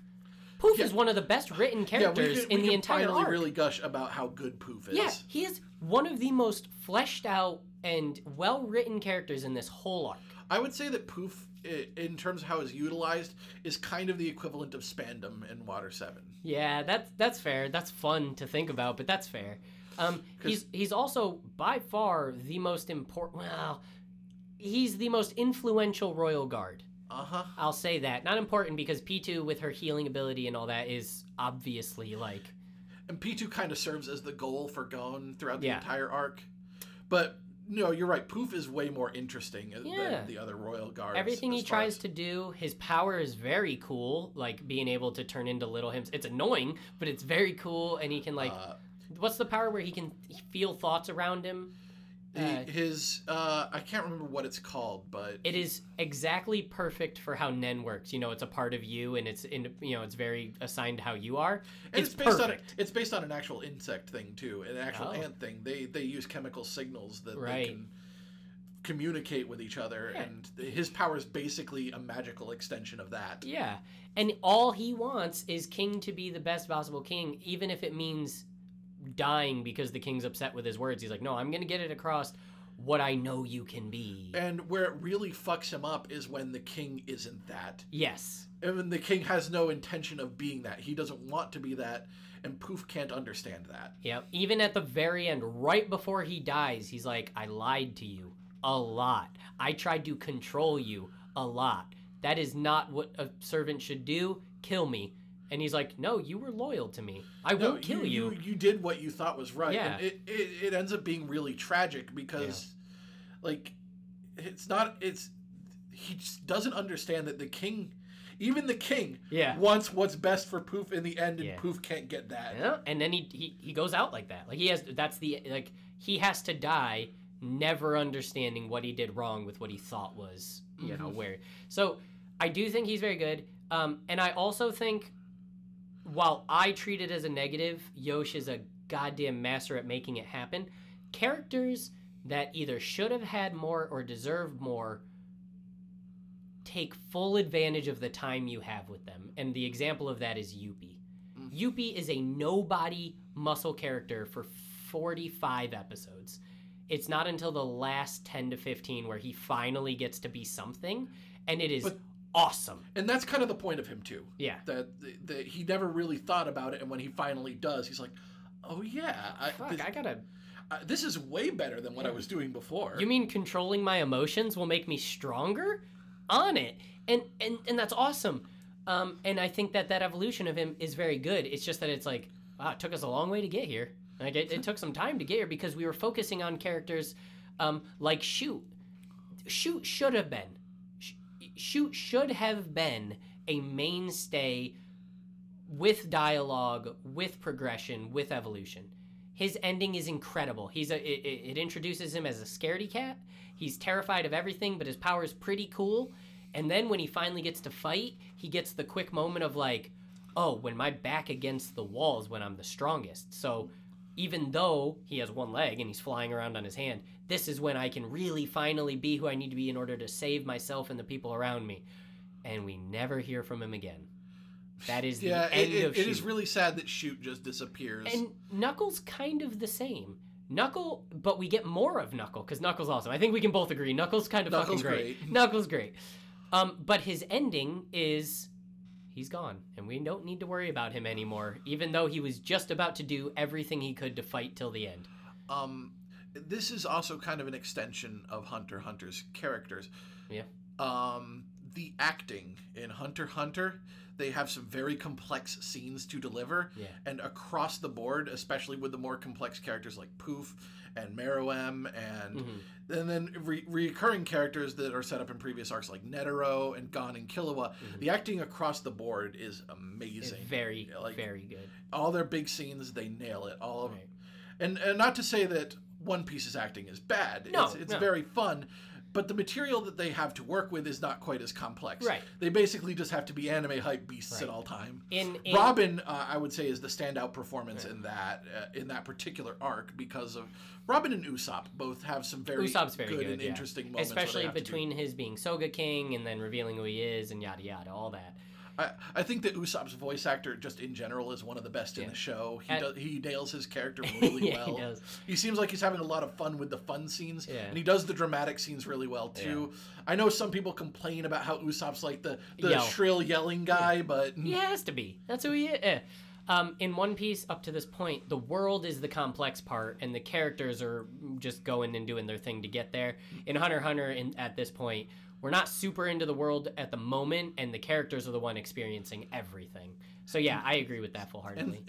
And the characters that are introduced in the arc have an amazing depth. The King is an amazingly complex character, and he is great to. It is great to see his journey through the arc. Yeah. The characters that are introduced before, Gon and Killua, amazing complex characters. Yeah. Although I will say, in terms of character utilization, Killua is underused in the Chimera Ant arc. He's a little underused. Yeah. He still has some big moments. He has big moments of where he's subjugated to, I have to keep an eye on. That's his whole role. And he does some cool stuff. Godspeed, I mean, I've gushed about Godspeed enough. I've gushed about his powers enough. The And moment where Killua has the opportunity to talk Gon down from going off the deep end and fails to do so because he's afraid of how Gon would react if Towards he contradicted him, Yeah. is a very, very good moment for Killua. It's a very human moment for him where he's just like, I know that I should talk him down, but he is my best friend. I care about him so much. Yeah. I'm afraid to say what needs to be said because I'm afraid that it'll make him hate me. He'll resent me. Yeah. And it ends up being the wrong decision, and it has tragic results. It's very good. It is chef's kiss. So I will never deny, because the biggest credit I give Hunter x Hunter across the board is that what you're seeing is always important. He will not show you something that is not have this massive weight and gravitas to it. He won't. You're going to see something that matters. And I will not take that from him. But the fact that Killua is one of the most lethal members of the crew, especially now that he's removed the pin, which is kind of an afterthought after it's done. It's never really brought up again until the next arc.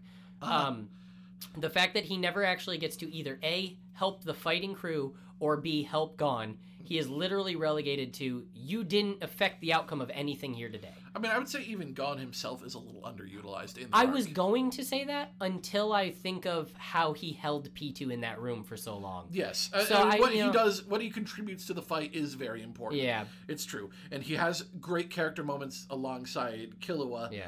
But the arc kind of isn't about Gon and Killua in a way. It kind of peels back to really... It's not about Gon. I will not say it's not about Killua. Killua gets a lot of development that is underutilized. Like I said, removing that thing is a huge step forward. Realizing how powerful his Nen is a huge step forward. Making steps for friendship and the world, which he normally wouldn't care about, is a huge step forward. But to never pay any of them off...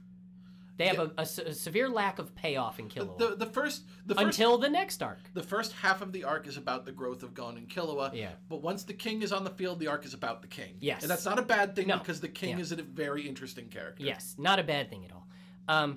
So in terms of let's get through this point. So in terms of character utilization and introductions, my point goes to One Piece. In terms of how it utilizes its characters, One Piece is the clear winner. Yeah. But when Hunter x Hunter is on, it is on. Yeah. It's like One Piece has specifically the Robin and then the Luffy and Usopp moments. Those are their two shine character moments. Hunter x Hunter has a Gon moment, a Netero moment, like 3 King moments, a Poof moment. You know what I mean? So I agree that when it's on, it's hitting it, but it's inconsistent. This is a hard one for me to give a definitive point on, and I kind of don't want a half and half. It's up to you. I already used my cop-out, so if you want to use your cop-out here of half and half, I'm not going to hold it against you. I'll use my cop-out here of half and half, because when what Hunter x Hunter wants to focus in on with characters, it does so well. Yeah. And not to diminish how impressive of a feat is for One Piece to juggle as many characters as it does and make them matter. Yeah. But... like, just the character exploration of these very fascinating characters, I find, gives Hunter x Hunter the edge here. Yeah. All right, so I'm up to 2.5 One Piece. I think I'm actually going to... I'm going to give my point solidly to Hunter x Hunter on here. Okay. I'm up to 2.5 One Piece and 1 Hunter x Hunter. Mm-hmm. And you're at... I don't remember. I'm only keeping track of myself here. One for One Piece, 2.5 for Hunter x Hunter. Yeah. Yeah, that sounds right. 4, now this one I think is also going to be split. I don't think we're going to agree on this one. Action regarding choreography, obviously, fight elements, and power evolutions. Okay. I think this one's going to be pretty quick. I don't have it. We've talked about a lot of the big fight things. We've covered a lot of it. So let's just do it in the 2 parts that it is. Choreography, I am actually going to give it to One Piece, and here's why. So, Hunter x Hunter's individual fights are fucking insane. It is so goddamn cool what these characters are able to think up and pull off. But, to that length, I am always waiting for what... And Meryl says it, in a fight using Nen specifically, it doesn't matter who's stronger and who's weaker. It's who... believes they can win. So that's why people who say One Piece is about willpower, go fuck yourself. Hunter x Hunter is about who's smarter. It's literally the same thing. So in Hunter x Hunter, the individual fight scenes are absolutely awesome. When Killua flips his switch and does his shit. When he goes Godspeed. When Yuppie explodes. When P2 does anything P2 does ever. All that shit is very cool.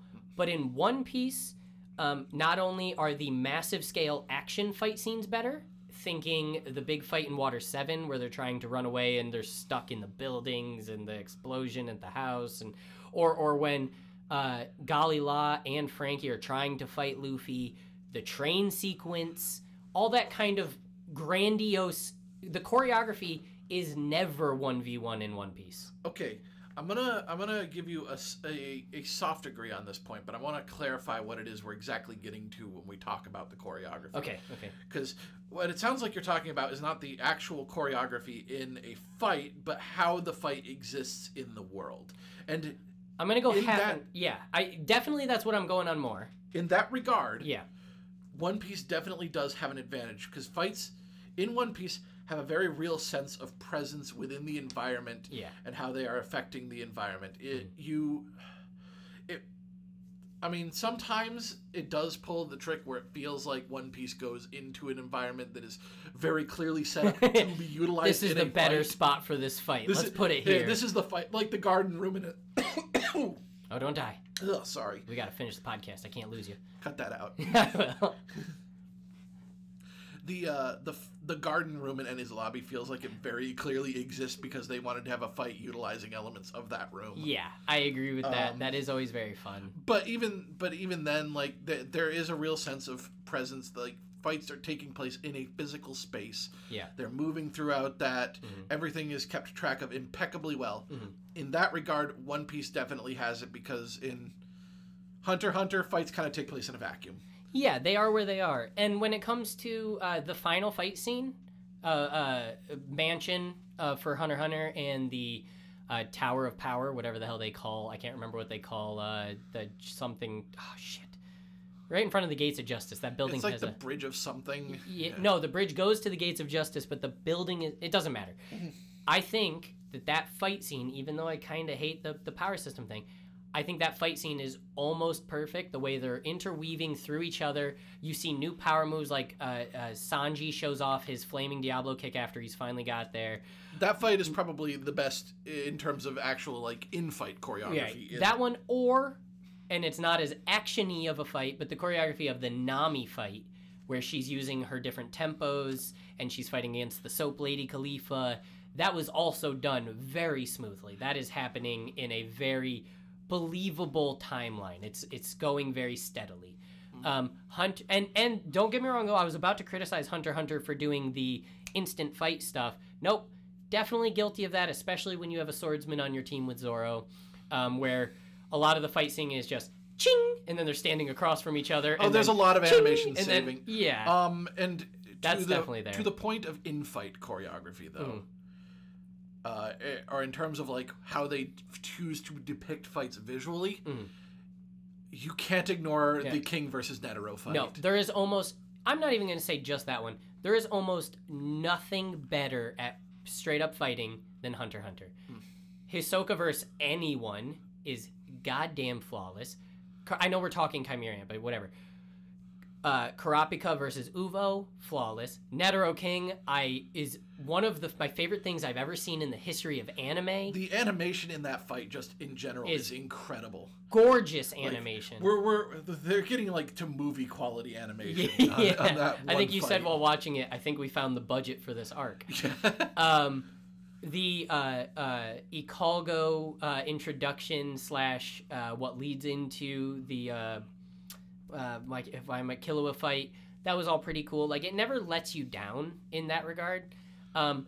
But for every time it happens in Water 7 Enies Lobby, there's only like 2 or 3 in the entirety of Chimera Ant that stand out.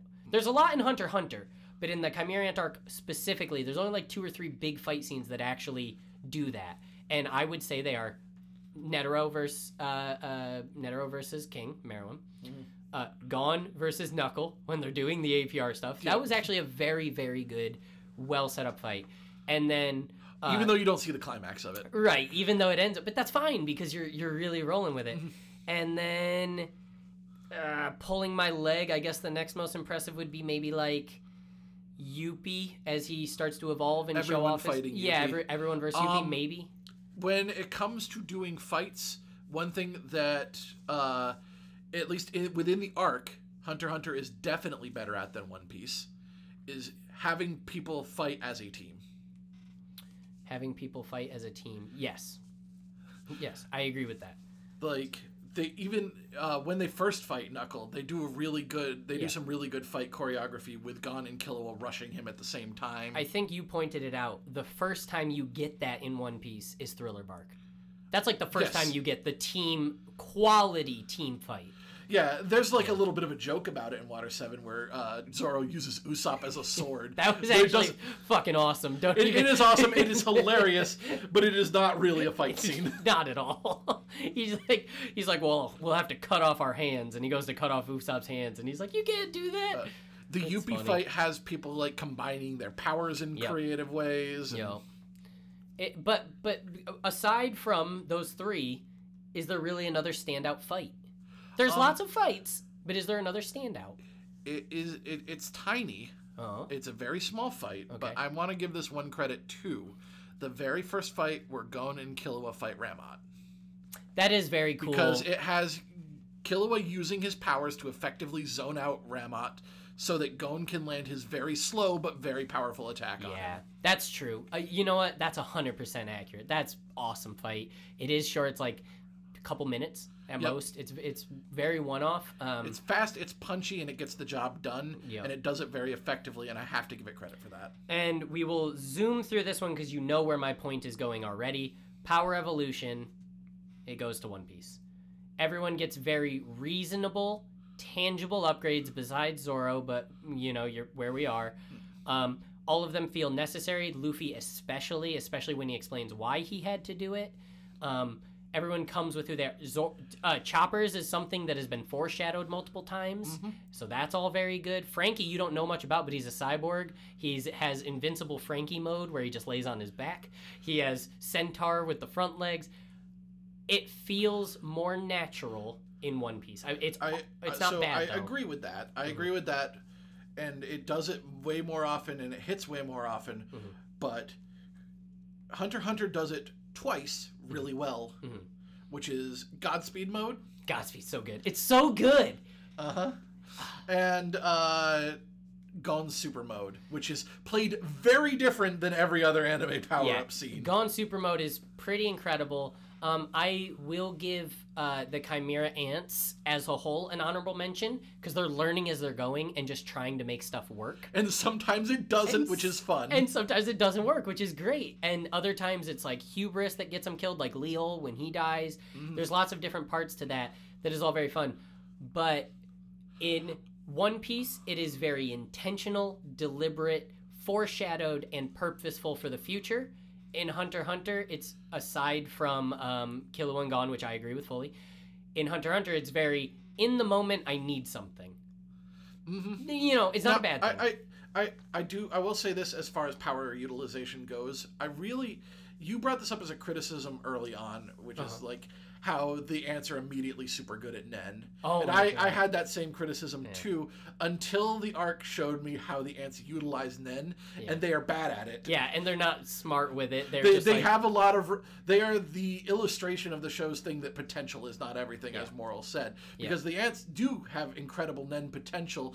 And almost to a man, they are terrible at using Nen. Yeah, they just botch it every time. They're like, I'll just do what I can with it because I know it's this thing. Boom. They're wielding Nen as a hammer, and sometimes that works because it is a big-ass hammer. Yeah.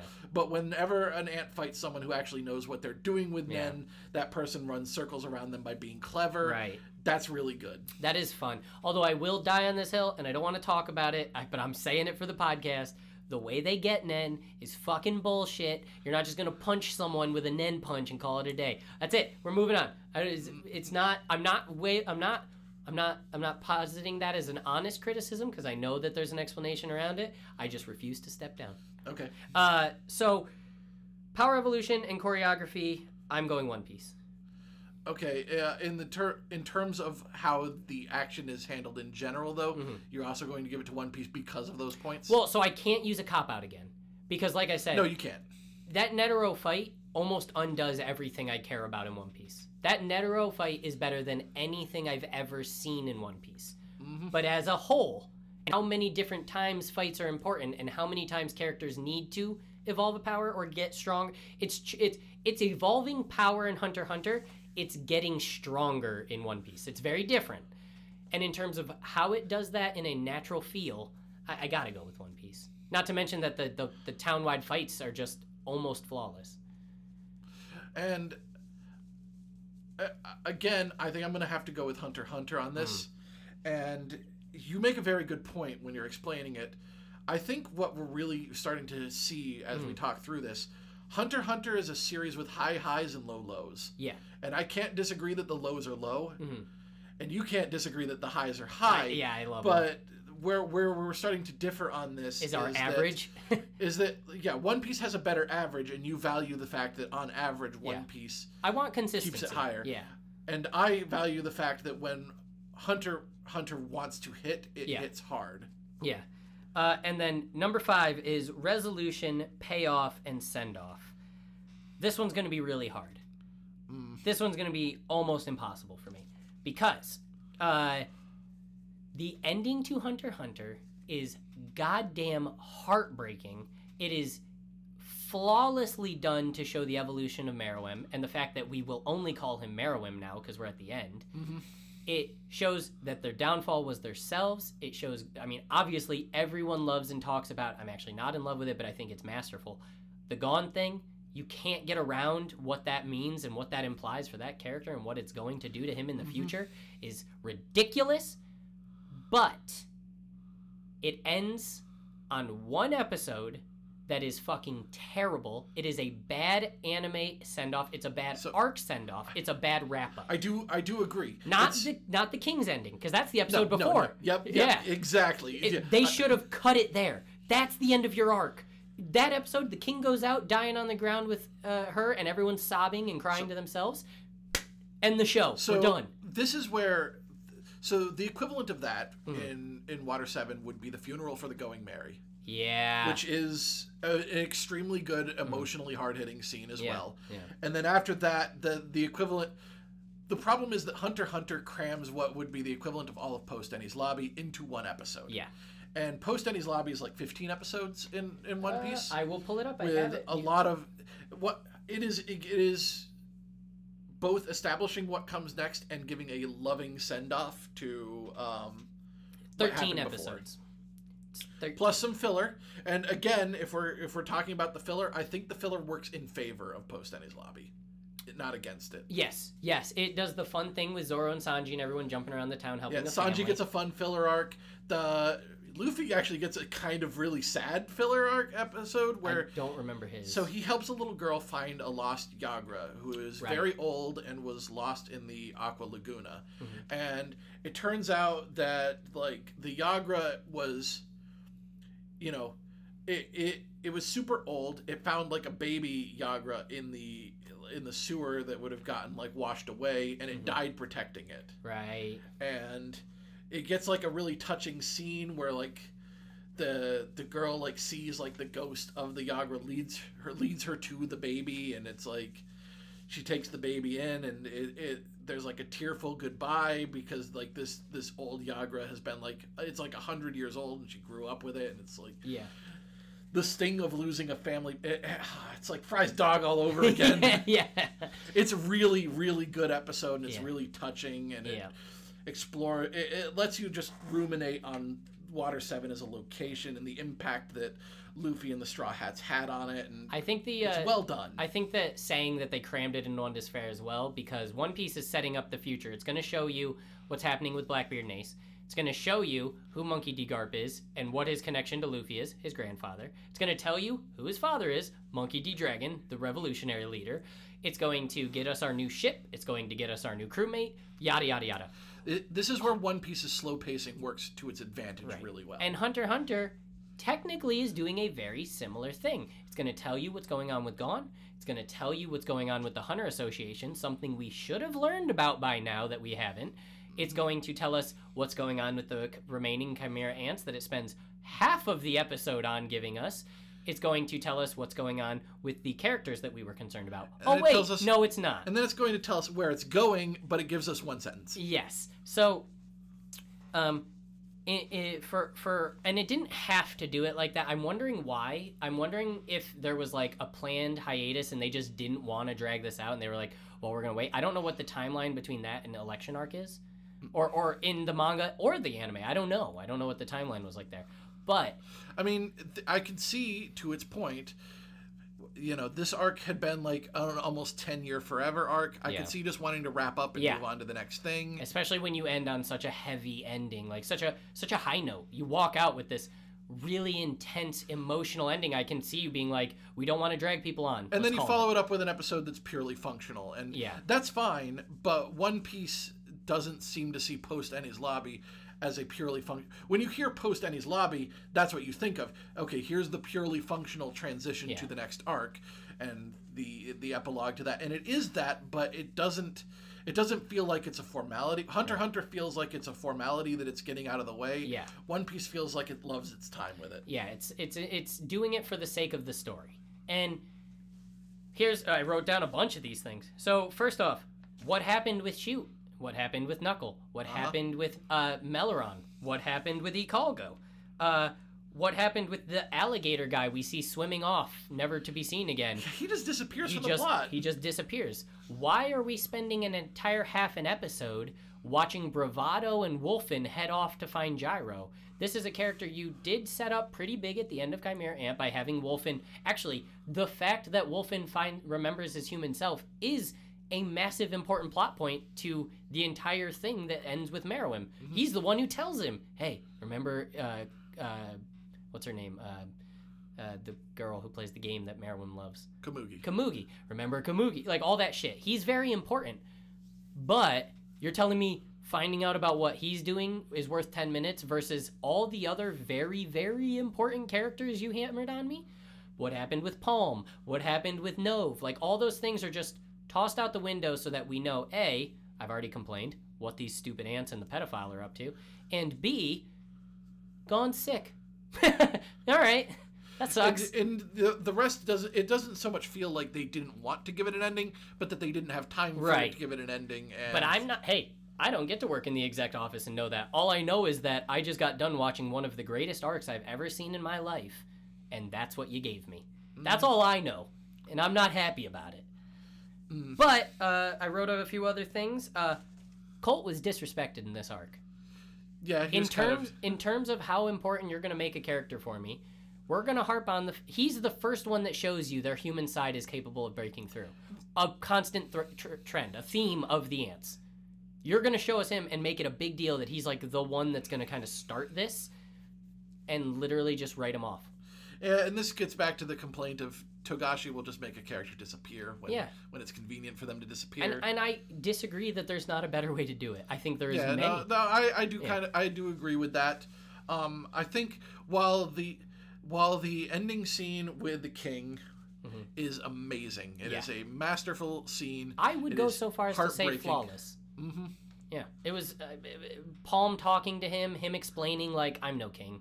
I'm dying, and I just want to be with the one I love. Like, you're like, oh, no, but you're so great. Oh. You don't know how to feel about it, because King is this monster god. Well, not anymore. Oh, it's great. It's super well done, but that's not where the arc ends. Right. I think I'm in actually full agreement with you on this one. This point has to go to One Piece. Yeah.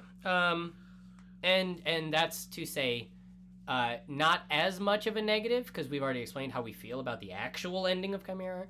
But post Enies Lobby is it wraps up, and it's something Oda does. It's something he's very, very famous for doing. The transition, which is why they got the point for setup, the transition to and from is almost always the best part of an arc. Mm-hmm. Both the one that comes and the one that goes. You really feel we're headed to Fishman Island.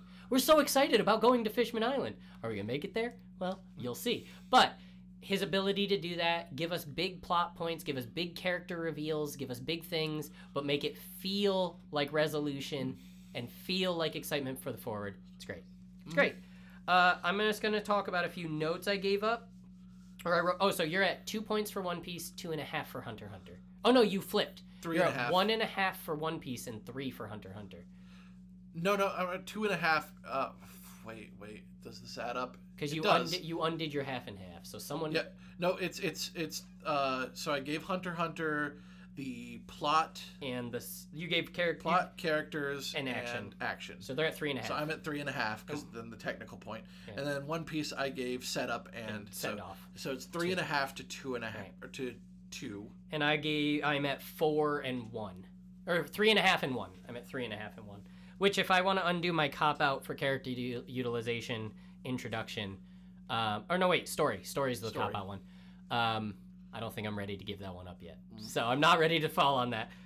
Here's a couple things I wrote down that I just wanted to talk about quickly. In regards to Hunter x Hunter, we've talked about One Piece. I've talked about One Piece on this podcast. You don't need to know how I feel about Water 7. And the things I hate and the things I love. I want to know what the hell Komugi's infinite potential is. That is something that's never talked about. It's shown. She has an aura when she's playing, specifically when she's in a high stress match, and Poof and Pitou are talking about it, and they claim that she has infinite potential, which I guess we're just assuming is at the game. Probably. But here's the point of it, because the whole point of her infinite potential is that it's what really starts the turnaround in King. Yeah. The fact that we don't get to see her infinite potential realized, the fact that it is cut short is kind of the point. Yeah, and it's fine, because just like his life is cut short, and just like their never-ending match is never going to happen, it's all fine, but I'm like, that was pretty neat.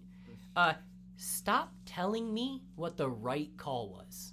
Yeah. So that goes back to Togashi patting himself on the back a little too much. You can tell me why a character did what they did. You don't need to have them do a hip-hop rapper style call out, I'm the best in the world, that was the right call. I don't need that. Please stop. It's fine. Please stop.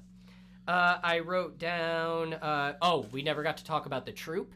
Well, we talked about it in Hunter x Hunter, but, that was part of the story, and I think it was a very good part of the story because it shows you what happens when ill-prepared Chimera ants show up where they shouldn't. I think that's important. That is another extension of the Chimera ants getting beaten over the head, trying to use Nen as a hammer and getting beaten by someone who actually knows what they're doing. So I am totally fine with that. I've already talked about this, but I did write down that Hunter x Hunter suffers from the Watchmen problem, which is your author is smarter than your characters are. That's fine. We're not going to hammer on that anymore. It's not a huge negative, so it's fine. Pedo changing... Poof changing powers way too late. Talked about that. That's fine. And then I was upset with pacing. Most of this is like, why isn't this become a thing yet? I wrote about, like, Red Royal Guard is getting nothing so far. I wrote that Yuppie. We were already 40 episodes in, and I was like, what's going on, man? And again, that's kind of the point, but still. Yep. Wolf just becomes an insta main character out of the blue. Just no setup. He's just all of a sudden a main character, and you're like, okay, cool, moving on. It's nothing that's bad. It's just that while you're watching it takes a minute for you to be like, hold on, where are we? What are? I kept asking, what are we doing? And when it was over, I very obviously realized what we were doing the whole time. But the experience of going through it, you're just like, where is this head? And it's not bad. It's just interesting. It's just a weird way to do it. So are you going to use your points in your official? So now let's make our claim. What was not better show? What was the better arc? Anime arc. Water 7, Chimera Ant. I am going to stick with my points. I feel like I have to. Yeah, I don't blame you. Chimera Ant is very narrowly the better arc, and the reason for that overall is that the high highs make up for the low lows. I am going to say, contrary to my points, that I think that Chimera Ant is the better arc for two big reasons. One, it exists in a vacuum much better. And that's because it is in a fucking vacuum, which is why Hunter x Hunter is an overrated anime. But it is a much better... Hunter x Hunter is not super interested in world building, except in the confines of the Chimera Ant, and the election arc. Okay. You know when it's interested in world building? When he finally feels like he's interested in world building. Yes. Hunter x Hunter is the epitome of, I can write what I want when I want. Sure, yeah, you can. And that's why Chimera Ant arc is probably a better arc, because for what it is, what it exists in, and locked into its base, and if I'm not thinking about my favorite stuff from Hunter x Hunter, you're like, holy shit, this is incredible. It has its flaws that I have problems with, but I also am going to give it the better arc for one massive reason, and I know that I rally against this a lot. It's more accessible. If you're a One Piece fan, Water 7's a better arc. You are. But if you're not, and if you just like anime, watch Chimera Ant arc. You watch it. You're going to have a better time. I think I made it obvious that's painful for me to say because I am the One Piece fan, and I do actually believe that I got more personally from Water 7. But, man, it's too good. Water 7 as a part of One Piece is extremely good. Yeah. Water 7 by itself... It falls. It starts to fall. Because we talked about it when we were watching them. I have One Piece syndrome. I'm going to call it that. It's where I see something, I expect something. Or I'm anticipating when it will matter later. I'm not worried about pacing as much in terms of slow. I'm not worried about taking our time to know a character, and I'm not worried about watching someone walk away. Because when I'm watching One Piece, I know that it's going to get somewhere. And that makes you perceive Hunter x Hunter very differently. That goes down to how One Piece is structured overall, Yeah. which is very different than pretty much any other anime. Yeah. Is that One Piece, the goal at the beginning, the goal of getting to the end of the Grand Line and finding the One Piece and becoming king of the pirates, is always the goal throughout. Yeah. That is always there as the end game. It is the most unique One Piece thing ever. And we talked about it on Discord. Other shows have kind of dabbled in it, like Naruto with the Hokage thing. And Hunter x Hunter could have done it with finding Jing, although they find Jing, spoiler alert. That is uniquely One Piece. I know where we're going. Every arc in One Piece is a significant step in that journey. Yes. That progress is made little by little, incrementally every time, to the point that One Piece is one arc. Yeah, it's one. It's equal to Full Metal Alchemist Brotherhood. It's one thing. All 60 episodes is one thing. And just we're talking about all 1,200 episodes are one thing. And for Hunter x Hunter, there is something like that. Kinda. Gon has the overarching goal all the time of trying to meet Jing. Mm-hmm. And Killua has the goal of proving that he can be decent, and he found someone to trust in. Yeah, and it is satisfying how that is borne out through it. But not everything that happens in Hunter x Hunter is in service of getting to that goal. To the point... Case in point, Chimera Ant has nothing to do with moving Gon closer to his goal. It has nothing... it's not true. It has one thing to do with future arcs. Obviously, Netero passing away. That's the big thing. Here's the thing. Gon does not move closer to his destination through anything Gon does. Yeah. And through anything that happens in Chimera Ant that's related to Gon. He ends up meeting Jing after Chimera Ant, yes, in the election arc, but it's because Jing happens to show up where Gon is at the time. Yeah, it just happenstance, yeah. So that I am gonna pat myself on the back because we looked this up. Watch Mojo, by no means a standard. Let me get that out of the way before people accuse me of anything. It's very trashy, we know. By no means a standard, but they're obviously one of the biggest list things in the world, and they put, for the best arcs, they put Chimera Ant at number 4 and Water 7 at number 2. Just a little whatever. In case you're wondering, Frieza was number 1. It's a Watch Mojo obviously list. It's obvious. And honestly, we can't debate that because it's the fucking Frieza arc. And they did the greatest shonen animes of all time. Hunter x Hunter was number 6. One Piece was the one fucking piece. It's number 1. One Piece is untouchable. But I am incredibly happy that I sat down and watched it. As you know, I only basically got into anime through you guys. And I got into One Piece because other friends told me to, and that's just been the only one I've cared about.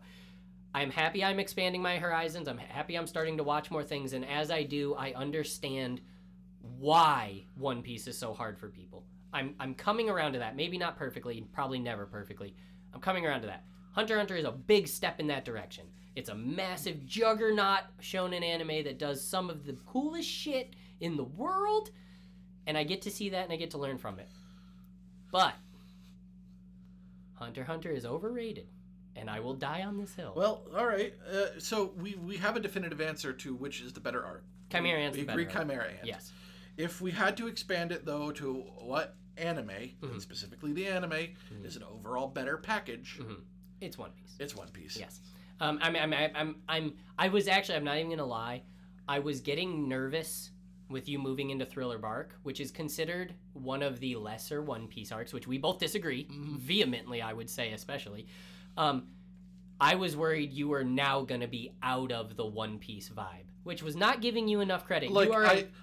My goal was to hit Water 7, and now that I've done it, I'm like, okay, I've got what I need from One Piece, and I'll move on. Kind of, yeah. So, and also that you had seen what, like we said, was better. You've seen a different version. You've seen a lot of anime, but you saw another pinnacle, and I was worried you would be like, oh, that's right. I don't need all that One Piece story building. Fuck that. This is great. And I was like, oh no, he's going into a kind of a bad arc. What's going to happen? I'm happy you're enjoying it. I'm happy you're getting to my favorite stuff now. The crew's all together. The gang's all there. Like, I vehemently disagree that Thriller Bark is a bad oh arc. yeah, it's aside from the Sanji fight. 100%. Yes. Aside from the Sanji story, Yes. the whole story of Sanji is the big asterisk. But the arc is phenomenal. Again, Oda knows how to pay off and move on better than anyone, especially in Thriller Bark. It is. One Piece is still and will always be my favorite anime, I think. No, I like Yu Yu Hakusho so much. Well, whatever. Point is, we did our comparison, and I'm very happy we did it. I'm very happy I'm watching more anime. Gurren Lagann is fucking awesome. All right. That's all I have to say. Well, we'll just end it on this.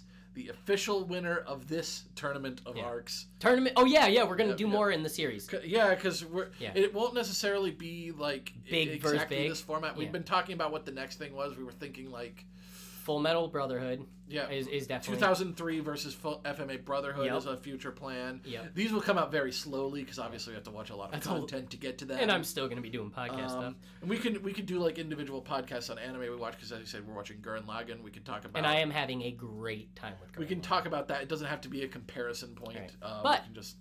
Tournament of Arcs. Tournament of Arcs. Winner this time? Chimera Ant. Chimera Ant.